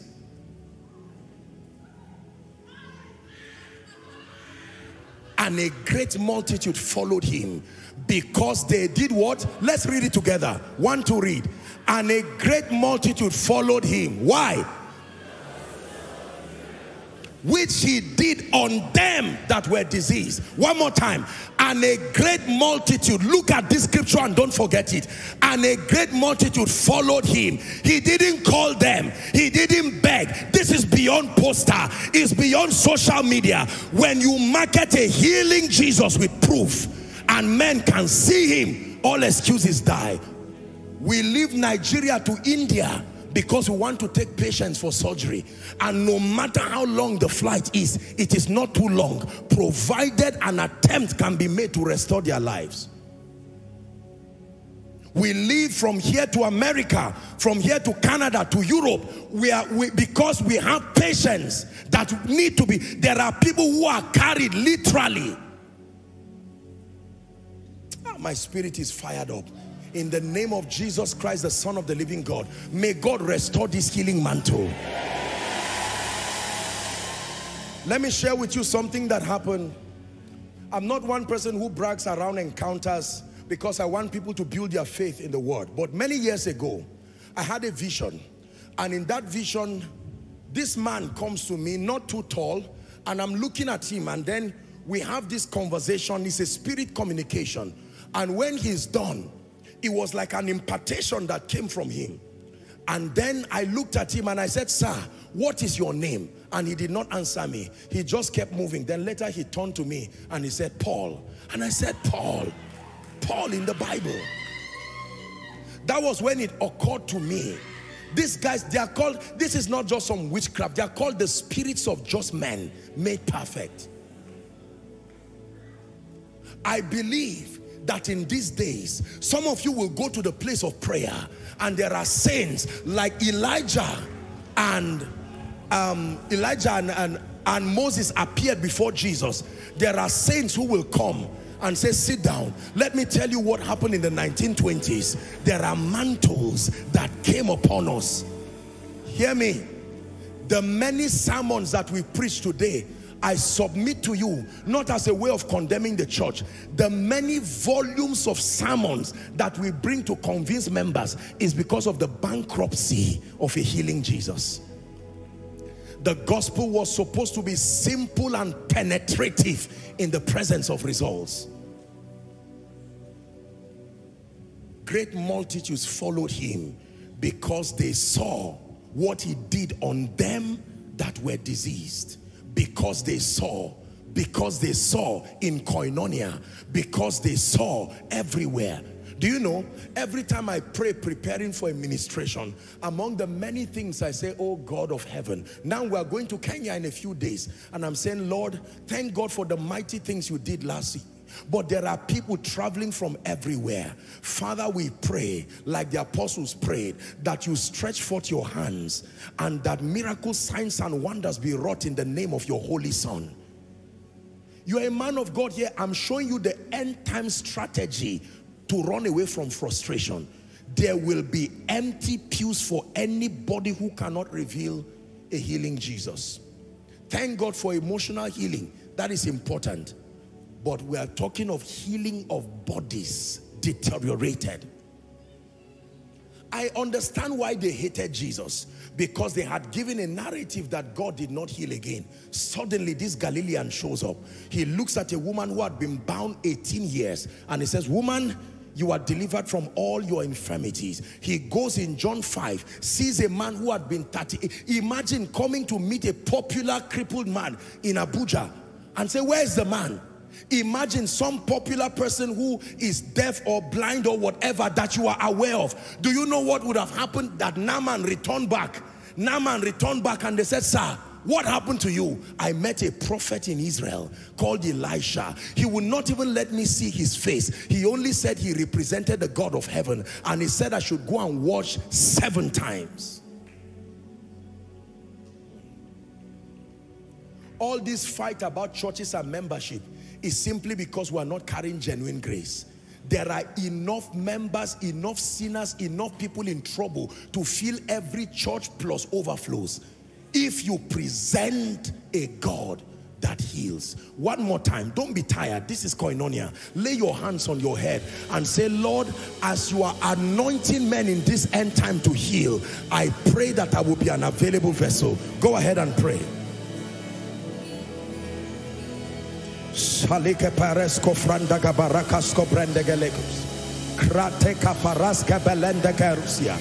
Go to the highways and the byways and compel them to come by presenting a God that loves, and compel them to come by presenting a God that forgives, and compel them to come by presenting a God that heals. Hallelujah. Please be seated. Let me give you number 3. What kind of God must we present to the nations to cause the nations to come as a multitude to him? Number 3, the God who redeems and delivers. The God who redeems and delivers. The God who redeemed and delivers. Psalm 50 verse 5. Let's hurry up. Psalm 50 verse 5. I just sense that very soon the waters in this place will be stirred. Honestly, I sense that we have touched something in the spirit, and there is a baptism that God wants to do before this service is done today. And I want you to position your heart. The God who delivers. Hallelujah. Psalm 50 verse 15, not 5, 15. Psalm 50 verse 15, please. Let's hurry up, media. Let's read together. 1, 2, read. And call upon me in the day of trouble. And I will deliver thee, and thou shalt glorify me. Psalm 34 verse 4. The God who delivers. I have taught you that deliverance is a process that brings separation between you and any unclean spirit, or between you and any unfavorable condition. Deliverance is not limited to separation from spirits. You can be delivered from a condition. Psalm 34 and verse 4. I sought the Lord and he heard me. How did he prove he had heard me? He delivered me, not from all my trouble, from all my fears. A man can be delivered from the things that bring fear.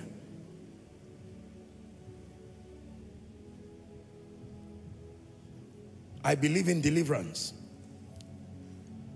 Wholesome deliverance. Casting out the spirit influence and the condition that keeps God's people down, and then preaching and reorienting their understanding. Deliverance through transformation, and then supplying the grace that helps them to conform to the image of the Christ in experience. This is wholesome deliverance. Luke chapter 4 and verse 18. When Jesus was reading the messianic prophecy, here's what he had to say. that he hath anointed me to preach the gospel to the poor, and hath sent me to heal the brokenhearted and preach deliverance to the captives. In every congregation there are captives. Look at the kind of people that constitute the membership in every church. The word poor there is also the word meek or limited people. So you find poor people, there are brokenhearted people, there are captives, there are spiritually blind people, there are those who are bruised. Every time you see members come together, look beyond the clothes they are wearing. This is a spiritual x-ray of the people who come to our churches every week. Make sure you do not ignore the captives, because you have not contended for genuine power. It says, upon Mount Zion there shall be deliverance and holiness, and the sons of Jacob shall possess their possessions. The God who delivers. Psalm 107 verse 20. Goodness. He sent his word, and his word healed them. But there are some people who do not need healing. The word now delivered them, not from spirits, from their destruction. A man can be delivered from destruction, meaning the devil can bind you with destruction, that you get up in the morning and you come out of your house only to return with so much trouble because you were bound with destruction. It says that men can be delivered from destruction. For as long as I am alive, I will preach deliverance and I will minister to people who are bound. Even now, that anybody who is under the yoke of any spirit that has trapped your life, has trapped your destiny, in the name that is above all names, I decree and declare, may that spirit leave you now. Can I tell you, it is impossible to have the gathering of people come in the name of Christ and come to the end time church without having one person there who is in need of deliverance. When you are preaching to matured believers who have been mentored by you and you have supervised their spiritual growth, you can guarantee that by the reason of their growth and understanding, they may be free from the influence of these spirits. But in every gathering, God adds daily as many who should be saved. There must be one person in every congregation that needs to experience the deliverance power of God, the separation of light from darkness. When people get up with all the nightmares, wrong dreams of seeing yourself in your secondary school, don't just say it's just a dream and all kinds of unwise spiritual explanations. What makes you believe that's just a psychological thing? That you find yourself with the dead, you find yourself in a grave, someone hits you in a dream, you wake up with physical pain. After 2 weeks, they tell you it is cancer, and you say that is psychology. Does that sound like psychology? No. The realm of the spirit is real. I know a family, I think I've shared the story here. A whole family, someone came up in a dream, according to what they said, with a syringe and said, this is HIV virus, injected the person in a dream, and the person woke up, just shrugged it away. After a few weeks, their health began to deteriorate. They went to the hospital with no reason to have caught HIV. They diagnosed them and they said they had HIV. Ministry is like medicine. It exposes you to all kinds of people and things you would not have believed except that you saw it yourself. How about me, the preacher who is talking to you? You've heard my story, that I was born again and I was already walking with God, yet spirits were coming to oppress me.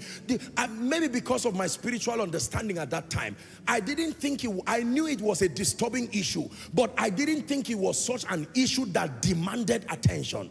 How do you go? Sometimes I would preach in a meeting and return back. Not many people will be honest to tell you this.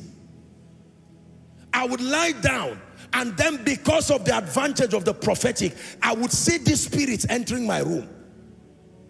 I would shout Jesus, the same name that was making demons run away while I was preaching, and these spirits will not run, as if I was lying. I knew something was wrong. I'm saying this to you so that you swallow your pride tonight and say, this spirit that has been disturbing me, I'm not going to be hiding and be lying and say I'm okay simply because I want to show that I'm spiritual. It is better to hold on to the horns of the altar and deal with it once and for all before it tears your destiny into pieces. Listen, I'm both old and new school. Oh, let me tell you, I am both old and new school depending on what you are looking at.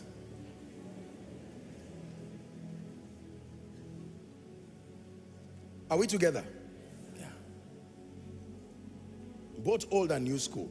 Depends on what you are looking at.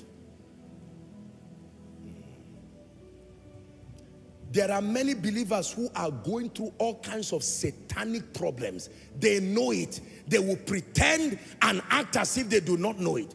Things are going bad in your life. You know by intelligence that this is the hand of the devil. You are watching yourself go down, your family go down, your ministry go down. Every good thing is leaving you and you are just smiling and saying, it's all right. I'm sure that it's just a season. A season of what? The day you get angry, that season comes to an end. I'm telling you this. Hallelujah. There are people who have all kinds of physical evidences of the dominion of darkness. I know somebody, true story, who told me that he got money, physical money. He kept it in his house. He was the only person. That money disappeared till forever. I'm not talking of someone came, maybe an armed robber or maybe a cleaner came and stole it. It disappeared. And I know the person is too responsible to be playing games and lying with me. Somebody promises to bless you and you wake up in the morning and you go back to the same person and he says, I cannot, did I ask you to come here? And he said, sir, I thought you said it's my time to get this job to help my mother. And the person says, so I cannot remember. If you ever come here again.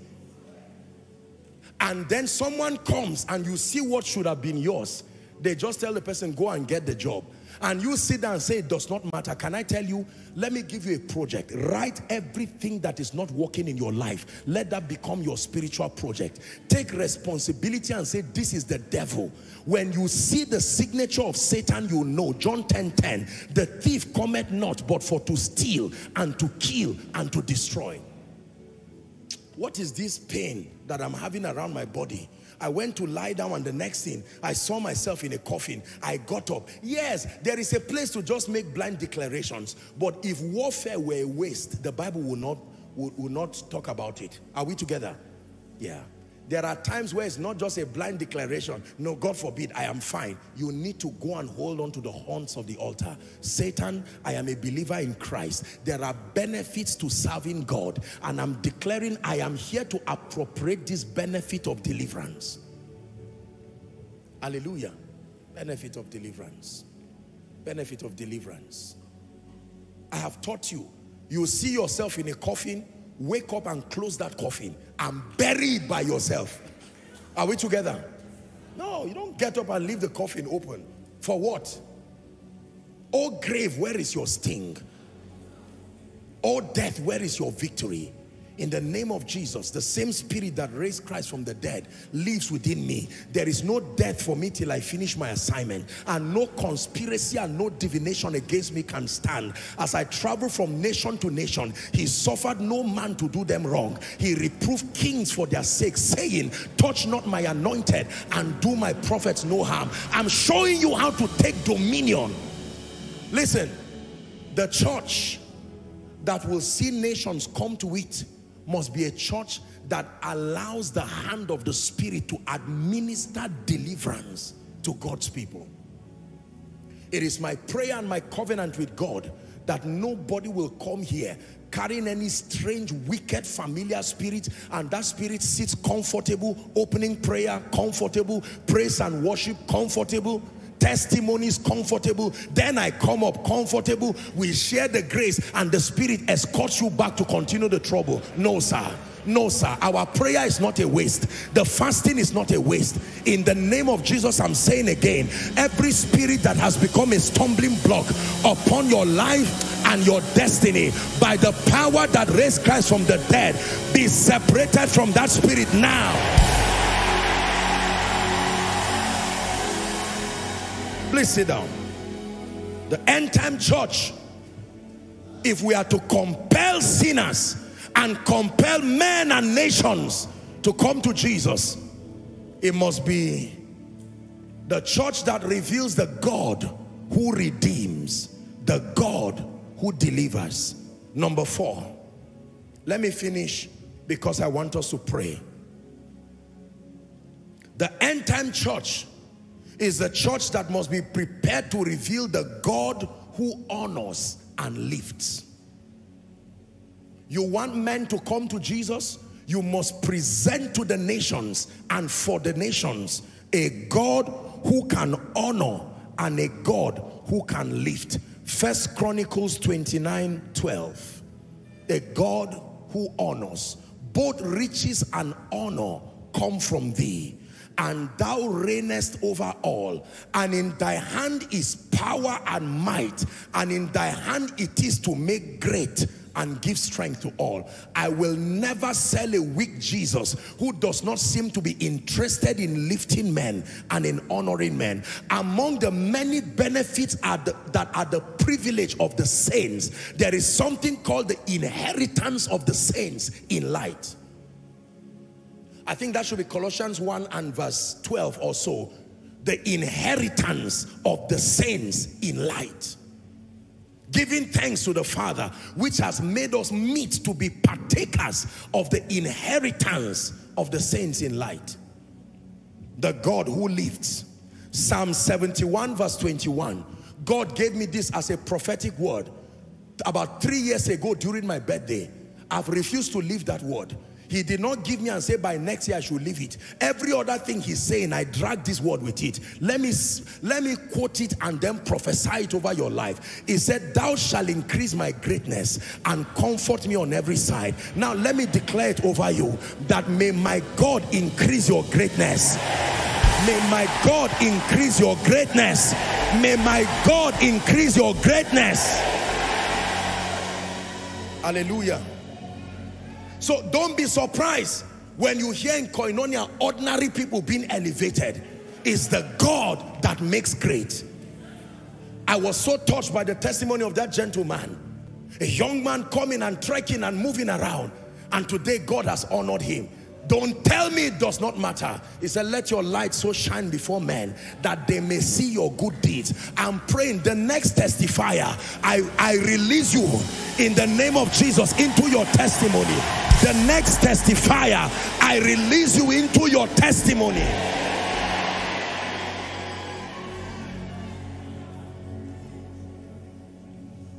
Deuteronomy 28 and verse 1. We must present to the world a God that lifts. In addition to a God who loves and forgives, in addition to a God who heals, in addition to a God who redeems and delivers, we must present as the end time church. If we want to compel the nations to come, we must present a God who lifts and honors. Ladies and gentlemen, there are families that are downcast. There are destinies that are downcast. They have never tasted glory. They have never tasted honor. Transgenerationally, from great-grandfather to grandfather to father to the current generation, all that has plagued that generation is shame and reproach. They have wallowed in sin, serving like the men of Athens, an unknown God. Now you want them to leave what they are doing and come to the Lord Jesus Christ. You must present to them a God who lifts. That God can set you up on high above all the nations of the earth. You see, let me tell you the truth, and I submit to you by the power of the Holy Spirit. Do you know one of the reasons why I travel to these nations to go and minister with joy? Because among the many things that I seek for the people to see is a living testimony of a lifting Jesus. A living testimony of a lifting Jesus. You can doubt anything you want to doubt in a man, but you cannot argue when God lifts a man. When a politician lifts a man, it depends on whether that political party is in power. Are we together? But when God lifts you, no.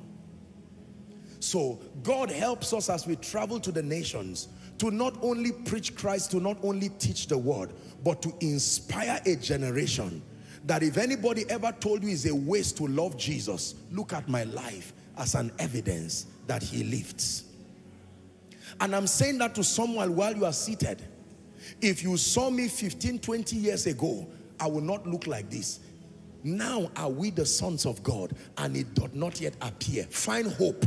The God you are serving, the one you have come to, even the God of koinonia, is the God that lifts. I can tell you, he's not just the God who educates your mind. Every week as you come here, you are encountering not only the forgiving God, not only the healing God, not only the delivering God. Even tonight, you are encountering the God who honors and the God who lifts. To lift you and elevate you. You will hear of many people who will come and tell you, I was an ordinary person, but presidency has called me to do something. Don't say it does not matter. These are signatures of God, revealing himself as a lifting God. I will never forget, and I say this with every sense of humility, years ago when the Lord told me that a day will come, heads of state and presidents and kings will call you. And I believed it blindly. But these are the days when those realities are happening. And I look at my life and say, Lord, beyond what you are doing in my life, help a generation know that when you speak, they should take you seriously. Hallelujah. I remember one of the things the Lord told me, this will be the first time I'm saying it here. When I was asking him about our building project and whatever, the Lord said that I will make you and I will make my house a praise to the nations. I didn't understand what he was saying, but now it's beginning to piece itself together.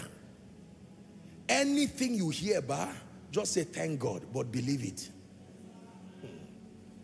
As what God can do. If it is in this household, just know that there is no miracle that is too big that you say, is this true? If it is God, you just believe it.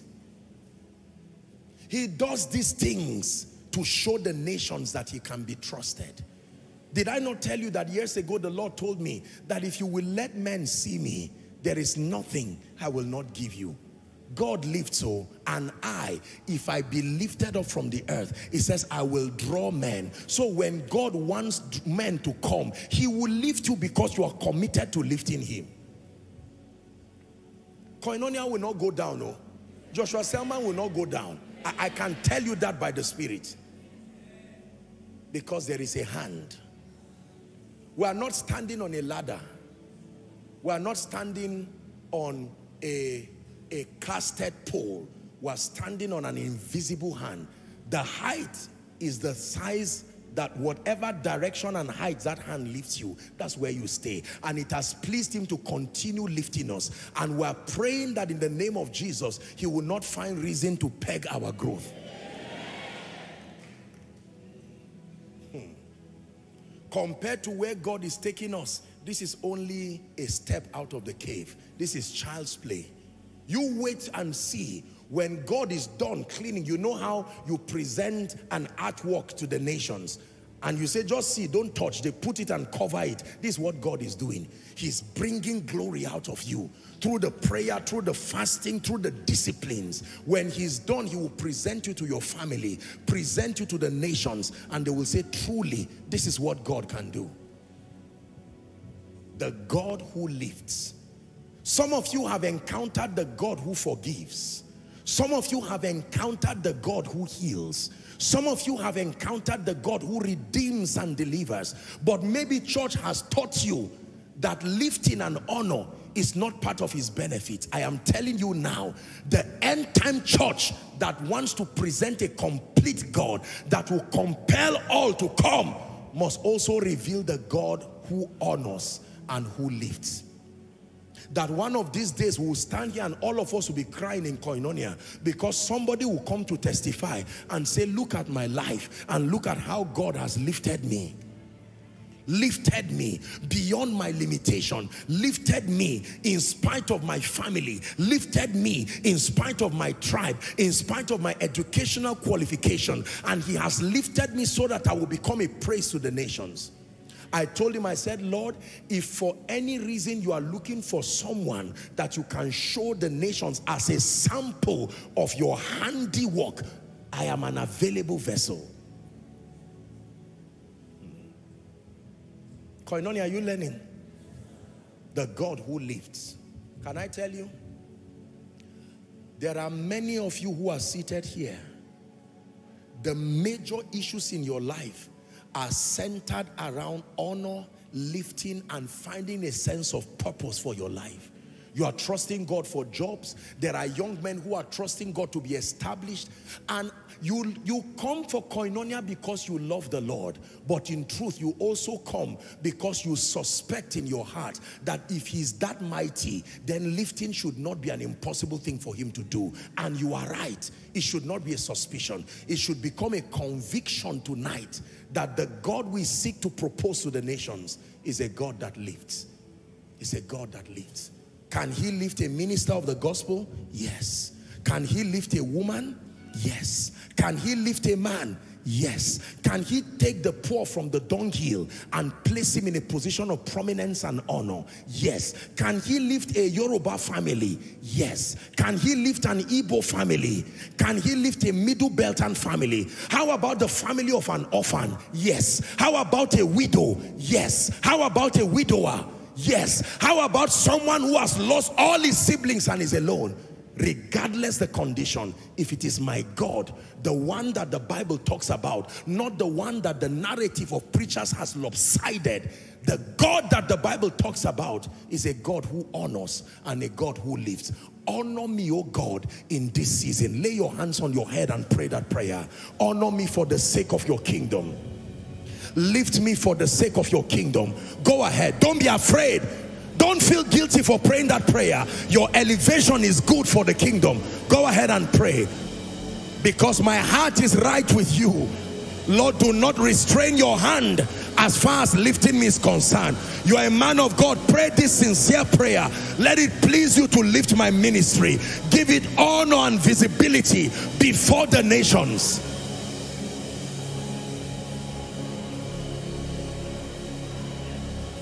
The God who honors, the God who lifts, the God who honors. Both riches and honor come from you. Koinonia, pray. If the mountain of the Lord's house must be exalted, and if all nations should flow to it, then that house must present a God that honors, a God that lifts. Hallelujah. Number 5. Someone you just prayed into your next level right now. Number 5. What kind of a God must we present to the nations if we want to see the prophecy of Isaiah chapter 2 revealed? We want to see the nations flow to it. We want to see multitudes rush to Jesus. We want to see men give up mundane gods and everything and run to the God of the Bible. We must present a God who is interested in the prosperity and overall well-being of the believer. The God who is interested in the prosperity and the overall well-being of the believer. 3 serious scriptures. 1, Psalm 35:27. Psalm 35 verse 27. Let them shout for joy and be glad that favor my righteous cause. Yea, let them say continually, let the Lord be magnified, which had prosperity, which had pleasure in the prosperity of his servants. 1 Corinthians 29:11 and 12. 1 Chronicles 29:11 and 12. Can I tell you, we are in the apostolic era of the church. There is something that God wants to do through the church, and a church that is not economically empowered. I said this the last time we met. That church is going to be weak. I submit to you, and I don't want to go ahead of myself. You see, the land, the property that by the privilege of God's grace, do you know, you already have an idea. These are properties running to billions, and you want to be able to, it takes resources to just quietly pay and not say anything and not go around manipulating people. Not tens of millions, not hundreds of millions, billions. It takes resources to keep you as a person of integrity. I taught you last week, if you do not have financial resources, you will steal, you will lie, you will borrow.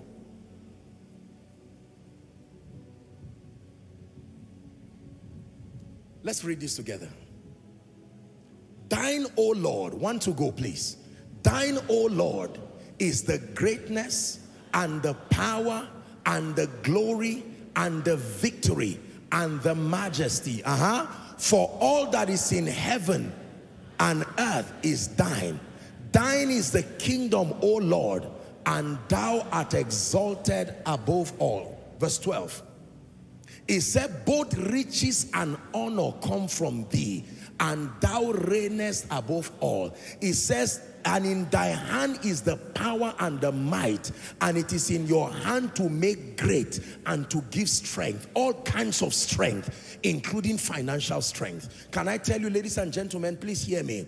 I will run to a God who I'm told loves me and can forgive. And can forgive. I will run to a God who I'm told can heal my infirmities. I will run to a God who I'm told can deliver me. I will run to a God who I'm told can honor and can lift me. And I will run to a God who I'm told is also conscious not just of his program. That would be a selfish God. A God who, in spite of the fact that he's conscious of his divine prophetic program, is also kind enough to be conscious of my needs. It is a lopsided theology to sell a God who is just pushing the saints, kingdom advance, let souls be won, let nations be saved. I agree, but he's kind and loving enough to see to it that whilst you serve his purposes, your needs are met. Do not exempt that out of your theology. Hallelujah. Psalm 23 verse 1. I have done a whole teaching. You can go and listen to it. The Lord is my shepherd, I shall not want. One more time. The Lord is my shepherd, I shall not want. The last time. The Lord is my shepherd, I shall not want. That means if you are in lack and want, it is an indictment on his leadership that he's not responsible enough to see to it that your needs are met. I will preach salvation like that is all there is to preach. I will preach transformation like that is all there is to preach. I will preach every aspect of the kingdom like that is all to preach. When it's time to preach wealth and abundance, I will preach it as if I do not know any other thing to preach, because you must receive the whole counsel of God. Hallelujah. Psalms 34 and verse 10. The young lions do lack and suffer hunger. As responsible, I have watched from Nat Geo Wild, the pride, you know, the way that the pride functions. And I can tell you lions are quite responsible creatures. They ensure that their youngs, as much as possible, do not lack. But the Bible says, as powerful as they are limited. That the young lions do lack and suffer hunger. He said, but they that seek the Lord, are there benefits there? They that seek the Lord. It didn't say they shall just be Christians who are preparing for heaven. It says they shall not want any good thing. We have preached a message in the body of Christ, and you will hear many of my teachings that relate to what I'm saying. Total surrender. And I will keep preaching it till the day I see his face. Loving Jesus beyond things. Loving Jesus above things. I will never stop preaching it. But in addition to that, I would have lied to you as a man of God if I told you that God only calls you to serve him and forgets about your need. That is not an intelligent presentation. That lopsided presentation is the reason why people have had cause to look at our God as a selfish God. Because to the average believer, it looks like your entire spiritual pursuit is just to serve him, to love him. All your money, give to him. All your wisdom, give to him. Everything, and there is nothing for you. We don't serve God because of things, but there are things we receive as we serve God. We do not serve God just because we want all of these things, but he has so designed it as proof of his love. All that I've told you right now, ladies and gentlemen, the psalmist simply calls them his benefits. Psalm 103. Bless the Lord, verse 1, O my soul, and all that is within me, bless his holy name. Let me show you the 5 things that I said now, that the church must present to the nations as touching who God is. The psalmist said we should forget not all his benefits. That means as you are blessing the Lord, bless him because you love him, but have this consciousness that serving God pays, that there are benefits to serving the Lord. Benefit number 1, verse 3, who forgiveth all thine iniquities. This is the God who forgives. Number 2, who healeth all thy diseases. Number 3, who redeemed thy life from destruction. Number 4, who crowned thee with loving kindness and tender mercies. Finally, who satisfied thy mouth with good things, so that thy youth is renewed like an eagle. This is the God that the end time church must present to the nations.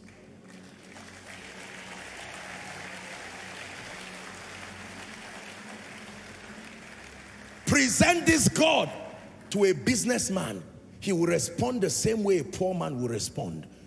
If he does not need the God who lifts because he is already prosperous, he will soon need the God who heals. Present this to someone who may be an intellectual but bound in a family with witchcraft, and he would need the God who delivers. Provided you are on earth, you will need one of these 5 dimensions of God. The one who loves you enough to have given his son, who forgives. The one who heals all of our diseases and infirmities. The one who delivers us from destruction. The one who crowns us with loving kindness and tender mercies, bringing honors and liftings of all sorts to our lives. And then the one who satisfieth your mouth. I will never serve God and beg for bread. No. I reject that theology. It will never be part of my life. It is not because begging for bread is necessarily, I don't have a problem with it. It's just that it is not the will of God and it is wrong. It is a misrepresentation of the God who called me. I don't know the one who saved you, but the one who saved me, as revealed from scripture, is careful and loving to see that eventually my life becomes a holistic capture of his forgiveness, his healing, his deliverance, his lifting, and his prosperity. You present such a God to the world, and I can tell you the nations will run and come to him. Africa is the most religious continent, and Africa has been gifted by God. This is a nation that is literally sitting on eternal treasures, that even if all the dispensations from the time that the world began till now, all the minerals and everything is explored, we will not be able to exhaust it, but we're impoverished. Today, psychologists and philosophers have coined the Christian faith, in addition to all other religion. I don't want to mention their names. You've studied about them in history. They have coined religion to be a source of consolation for masses and weak and beggarly people. You see, one time I had the privilege of speaking with some diplomats. They were actually US diplomats, and we were having a discussion, and they were asking me about my perspective as to why Africa, in spite of the fact that it is a very religious continent, it seemed to not make the kind of progress. And I said, no, the problem is not God. The first problem is we ministers of the gospel and the kind of Christianity that is being sold in Africa. On one hand, we have a Christianity that is built on materialism and just carnal comfort as the total basis for serving God. But on another hand, we have a theology that teaches a false dimension of holiness, extracting these other dimensions of God's benefit. Both of them are stretches of imbalance. You cannot mentor a people and build a theology that is based on carnality and materialism. Can I tell you, if God never gives me any of these things, I still love him and I will serve him all my life. You see that now? Yes. Before all of those things came, we still loved him. And even in the midst of all of these things, we will still love him. I will never sell the idea of a God to a people who is just out to just give you tea and bread and that is all. No, God has an agenda. We must love him beyond the things of this world. The lust of the eyes, the lust of the flesh, the pride of life, and everything the world can give. Because if you teach a God that only satisfies the carnal needs of people, you will produce a weak, materialistic, self-centered group of believers. But on another hand, if in a bid to balance carnality and materialism, you now sell an idea of a God who seems to be a selfish God, who is angry and will judge you. If you don't serve him, he will waste your life. You cannot call such a God love.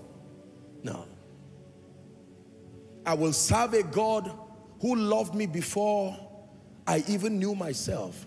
I will serve a God who died for me before I even knew I was a sinner. Are we together? I will serve a God who has chosen to love and forgive me. I will serve a God who has made healing and health available for me. I will serve a God who has afforded me the opportunity to be free from yokes and curses and satanic things. I will serve a God who has chosen to lift and honor in ever-increasing dimensions. And I will serve a God who has pleased him to place something in my hand for my needs and to be able to be a blessing to the nations. Hallelujah. This is the God that we serve. I will love him for who he is, and I will serve him in spite of these things. But because he has brought these things as benefits, consolations to my Christian experience, I will not reject them. So for those of you who have been rejecting this, our prayer point tonight is to look at these 5 areas. Which one have you rejected through religion? You must embrace everything now. There are some of you, God would have prospered you by far before now. But maybe based on your theological training, you have received the proposal of a God who does not care about your well-being. Now your children are grown, you love the Lord, but their school fees cannot be paid. Your rent is a big thorn in your flesh. You are about to tell lies, you are about to steal, whereas there is provision for you in Zion. And your life continues to misrepresent the love of this God. Anybody who learns God through the lens of your life will only see a lopsided God. For many of us, we have marketed a very selfish God. If unbelievers were to interpret their knowledge of God from the lens of our lives, it looks like God has just called us into the burdensome ministry of serving him till we die serving him, with no privilege that is to us, only baiting us with some kind of thing that in heaven one day he will bless you. That's not the Jesus that we have come to show the world. In this life, there are benefits, and even in the world to come, there is an eternal reward. That even when we get to heaven, getting to heaven is not just the reward. There are crowns, there are gifts that are given to people on account of their committal and their service. Koinonia, global, the nations of the earth. For one last time before we pray, this is the end time church, the mountain of the Lord's house that is being exalted above all the nations of the earth. And in this apostolic era of the church, where there's revival sweeping across the nations, I'm speaking to myself, to you as my precious people, to fellow servants, ministers of the gospel. It is important that we represent Jesus, because there is something faulty with our presentation of Jesus. It has not been a holistic capture of who he really is. It is the reason why, according to the parable of Jesus, there are a group of people who keep rejecting Jesus. Notice from that parable, there are weak, beggarly, blind people. These are largely the groups of people who are coming to Jesus, and they are largely coming because of their needs. But the Bible is telling us, based on the instruction of Jesus, that Jesus has mandated us to go to the highways and the byways and to compel all, not just blind people, all men, all nations, all kingdoms, all races. And we will only do that if we present a loving and forgiving Jesus, a healing Jesus, a delivering Jesus. Are we together now? A Jesus and God Almighty that lifts and honors, and the one who can satisfy your mouth with good things. When they come, then we can now disciple them. The assignment of all these tools is to attract them, to bring them to the house of the Lord. The Bible says when they now come, they will say, teach us his ways. He will teach us. We will now begin to mentor them and show them other aspects of the kingdom. You don't mentor and teach a people who are afar from the Lord. The assignment of all that I've mentioned is as a double-edged sword of our evangelism, to bring them to Jesus. When they now come and they are planted, we can now disciple them.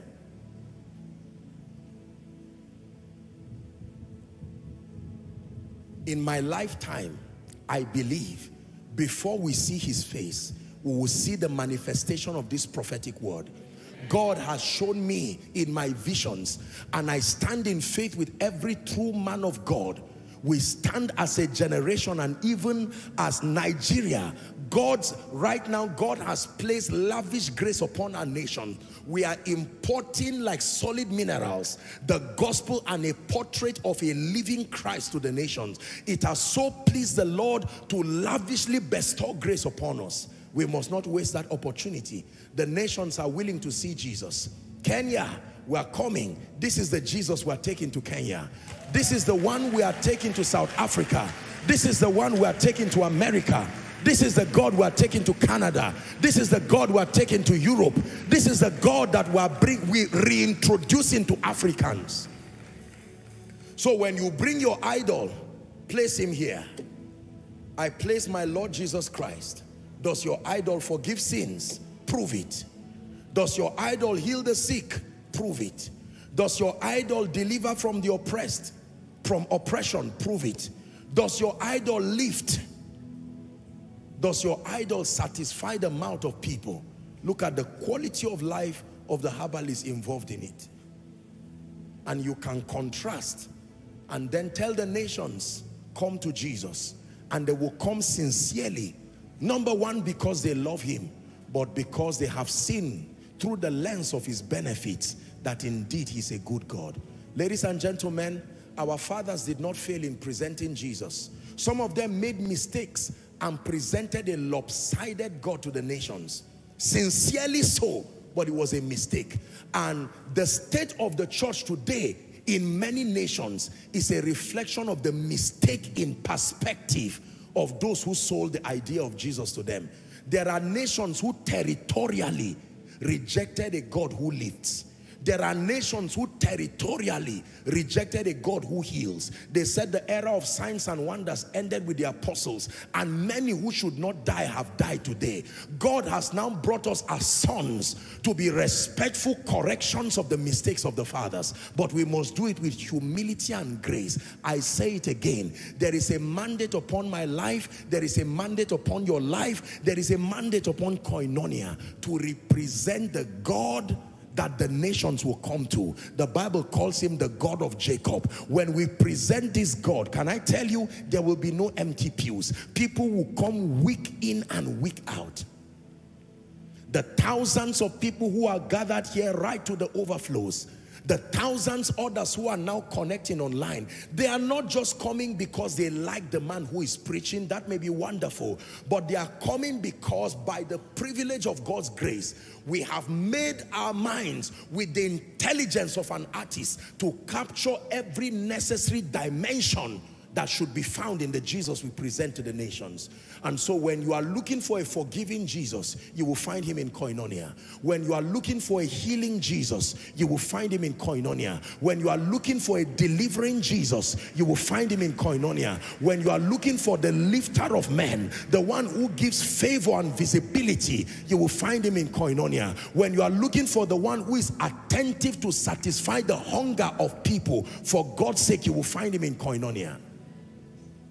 And if there is any other dimension we have failed to capture, may it also be found in our midst. In the name of Jesus Christ.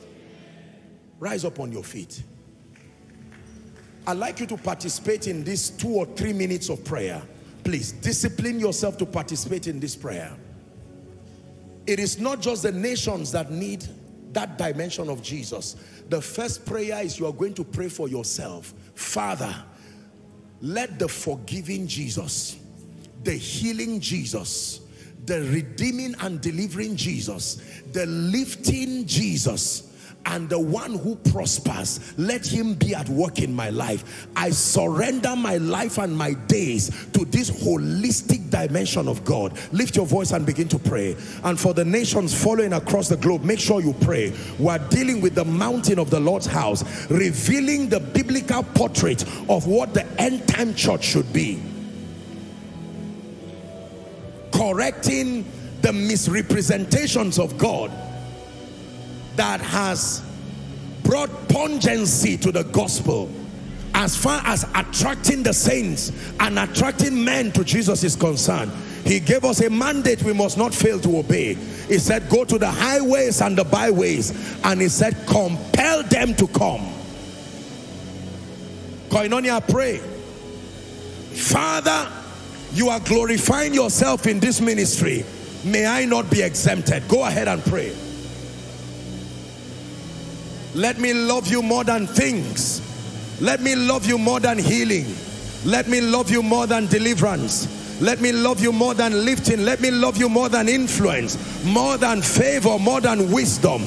But Lord, I decree and declare that as I love you, as I live for you, and as I serve you, in the name of Jesus, may my life be a capture of a loving and forgiving Jesus. May my life be a capture of a healing Jesus. May my life be a capture of a redeeming and delivering Jesus. May my life be a capture of the God that honors, the God that lifts, and may my life be a capture of the God that satisfies my mouth with good things. Let my children not cry as I serve you. Let my needs be met as I serve you. Let it please you to lift me as I serve you. Let every infirmity in my body die as I serve you. Let my days be lengthened and fulfilled as I serve you.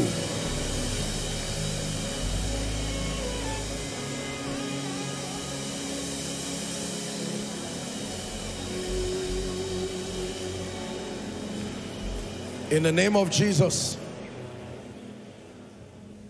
to the sinner, he is the God who loves and forgives. Forgives those who are broken and forgives those who are contrite. Forgives those who are repentant. To the sick, he reveals himself as the God who heals, and that he heals all diseases, even to the uttermost. To the ones bound and oppressed and kept in their lowly estate, under the influence of all kinds of demonic forces, he is the God who delivers, and truly he delivers. That who the Son of Man sets free is free indeed.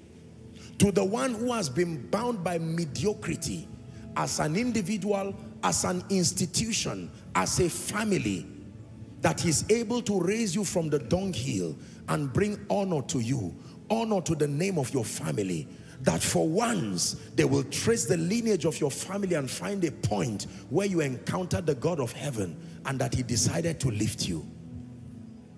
And to the one who is poor and needy, with all kinds of pain and financial problems, house rent, children's school fees, bills that are already drifting you towards the corridors of compromise. You can't pray because of these things. You're a man of God. You now want to start lying and faking miracles because of pressure. You want to start stage managing things, not because you're a bad person, but that is what financial incapacitation can do to you, and has done to many. In fact, there are many people I've had the honor of speaking with them, and they're saying, Apostle, I'm not a bad person, but pressure has pushed me into things that should not be. Bless the Lord, O my soul, and forget not his benefits. Present this God, present this Jesus to your world, and you will see the rich run with tears in their eyes and come to a loving, a forgiving, and a healing God. You will see the poor come crying and say, Lord, I have given myself to idols in a bid to look for lifting. For God's sake, if you can make a vessel out of me, then please go ahead and do so. We will see the world and the nations run to Jesus, and this is what we are here for. And I'm praying that in our lifetime, that in the name of Jesus, we will be able to present this portrait of God and this portrait of Jesus to the nations. Tonight, as always, I stand here representing this God I have proposed to you. And I want to make a call before I speak finally over your life. You are here in this place and you are saying, Apostle, I need a loving and a forgiving Jesus. My life has been marred by all kinds of painful pasts. I've never truly made a decision for Jesus. My life is so ugly, I do not even want to talk about it. I want you to know that there is a loving and forgiving Jesus, not only in the Bible, but in this house, that is able to forgive to the uttermost. Or you are saying, Apostle, I don't consider myself to be a sinner, but I've never truly made this decision for Jesus. Or you are saying, Apostle, I just want to repent. I used to think God would just forgive me anyhow, but now I have learned that forgiveness and pardon happens at the instance of brokenness and repentance. Whether you are making a first-time decision or you are rededicating your life, you have a choice to live without making this decision. But I plead with you and I beseech you by the mercies of God, win that war and swallow your pride tonight. As I count 1 to 5, I want you to take your bags, your Bible, everything you came to church with. Run and come and stand in front of me here as you encounter the loving and the forgiving Jesus. Come. Don't say, Apostle, people know me. They know what my life has been. Don't mind them. This is between you and the loving Jesus. I know a God who is merciful and kind. Come, sing it for me. I'm the apple of his eyes, the thought that fills his heart every morning, noon and night. Leave your seat and come. Let's celebrate them as they come.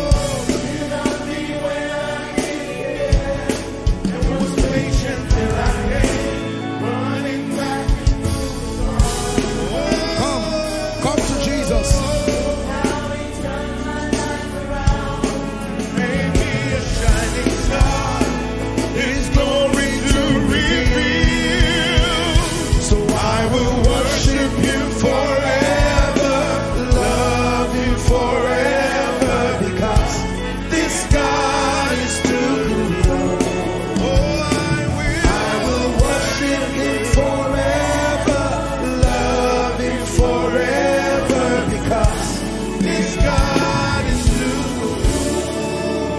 Hallelujah. Ladies and gentlemen, I want to thank you for the bold decision and the courage. Come. If you're coming, keep coming.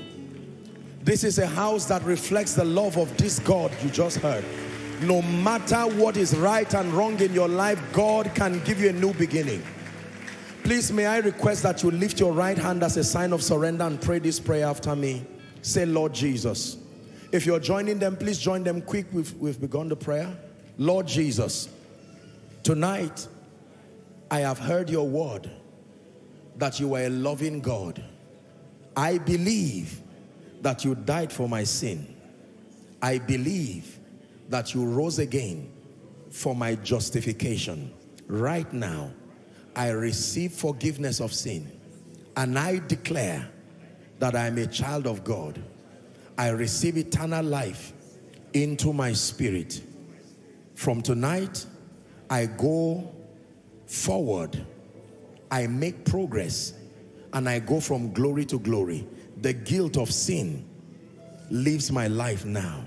I am a child of God, washed by the blood of the Lamb. Keep your hands lifted. Father, thank you for these precious brothers and sisters. They have come declaring your lordship over their life. And I have presented you as the God who loves and even the God who forgives. And I thank you by faith and by the authority of Scripture that they are now recipients of your forgiveness. And in the name of Jesus, I declare that the life of God is at work in your spirit. Beginning from tonight, you go from glory to glory, grace to grace. We call you bona fide recipients of this life of God. In the name of Jesus Christ. Amen and amen. Now very quickly, let me request that you please follow the counselors just for a moment. There are counselors waving the placard by my right, which will be your left. Just a moment with them and they'll have a word with you and you return back to your seat. Let's honor them as they go. Is this the best you can do for them, Koinonia? Hallelujah. Praise God. Amen.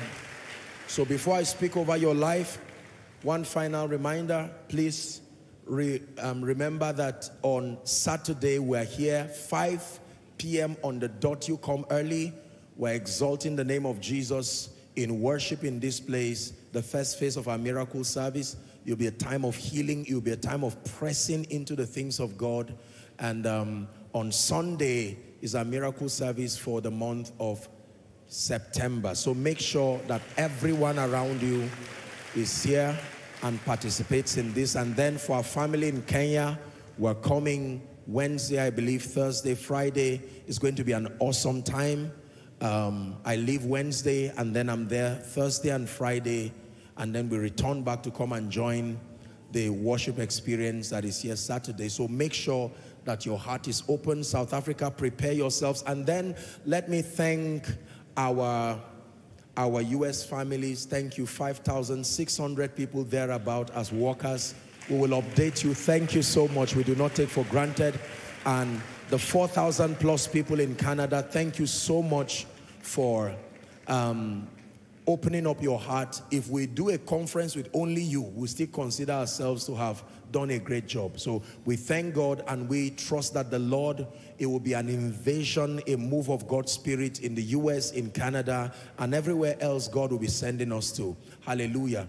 Praise the name of the Lord. More announcements will come, and you know, some of the Francophone nations, we've already visited Cameroon. I think there's still Cote d'Ivoire before the year is done. So we'll announce those itineraries as they come, as they get close. We're trusting that God will help us serve this presentation of God to the nations. Have you been blessed tonight? In the name of Jesus, I decree and declare, all these 5 dimensions of God that were revealed today, may your life experience all of them this week. May your life experience all of them this week. And in the name of Jesus, you will return on Saturday with mighty testimonies. Your life will not only experience them, this will be the dimension of Jesus you will reveal to your world. I bless you in the name of Jesus. Your going out is blessed. Your coming in is blessed. May the mighty hand of God rest upon you. No evil will fall upon your life. You will only see the goodness of God. I call you light and salt. You are loving Jesus with all your heart and enjoying the benefits that come with serving him. May the Lord bless you in the name of Jesus. Together, let's share the grace in fellowship. The grace of our Lord Jesus Christ, the love of God, the sweet fellowship of the Holy Spirit, rest and abide with us now and forevermore. Amen. Surely, God's goodness and mercies follow us all the days of our lives as we dwell in the house of the Lord forever and ever. Amen. God bless you. See you on Saturday.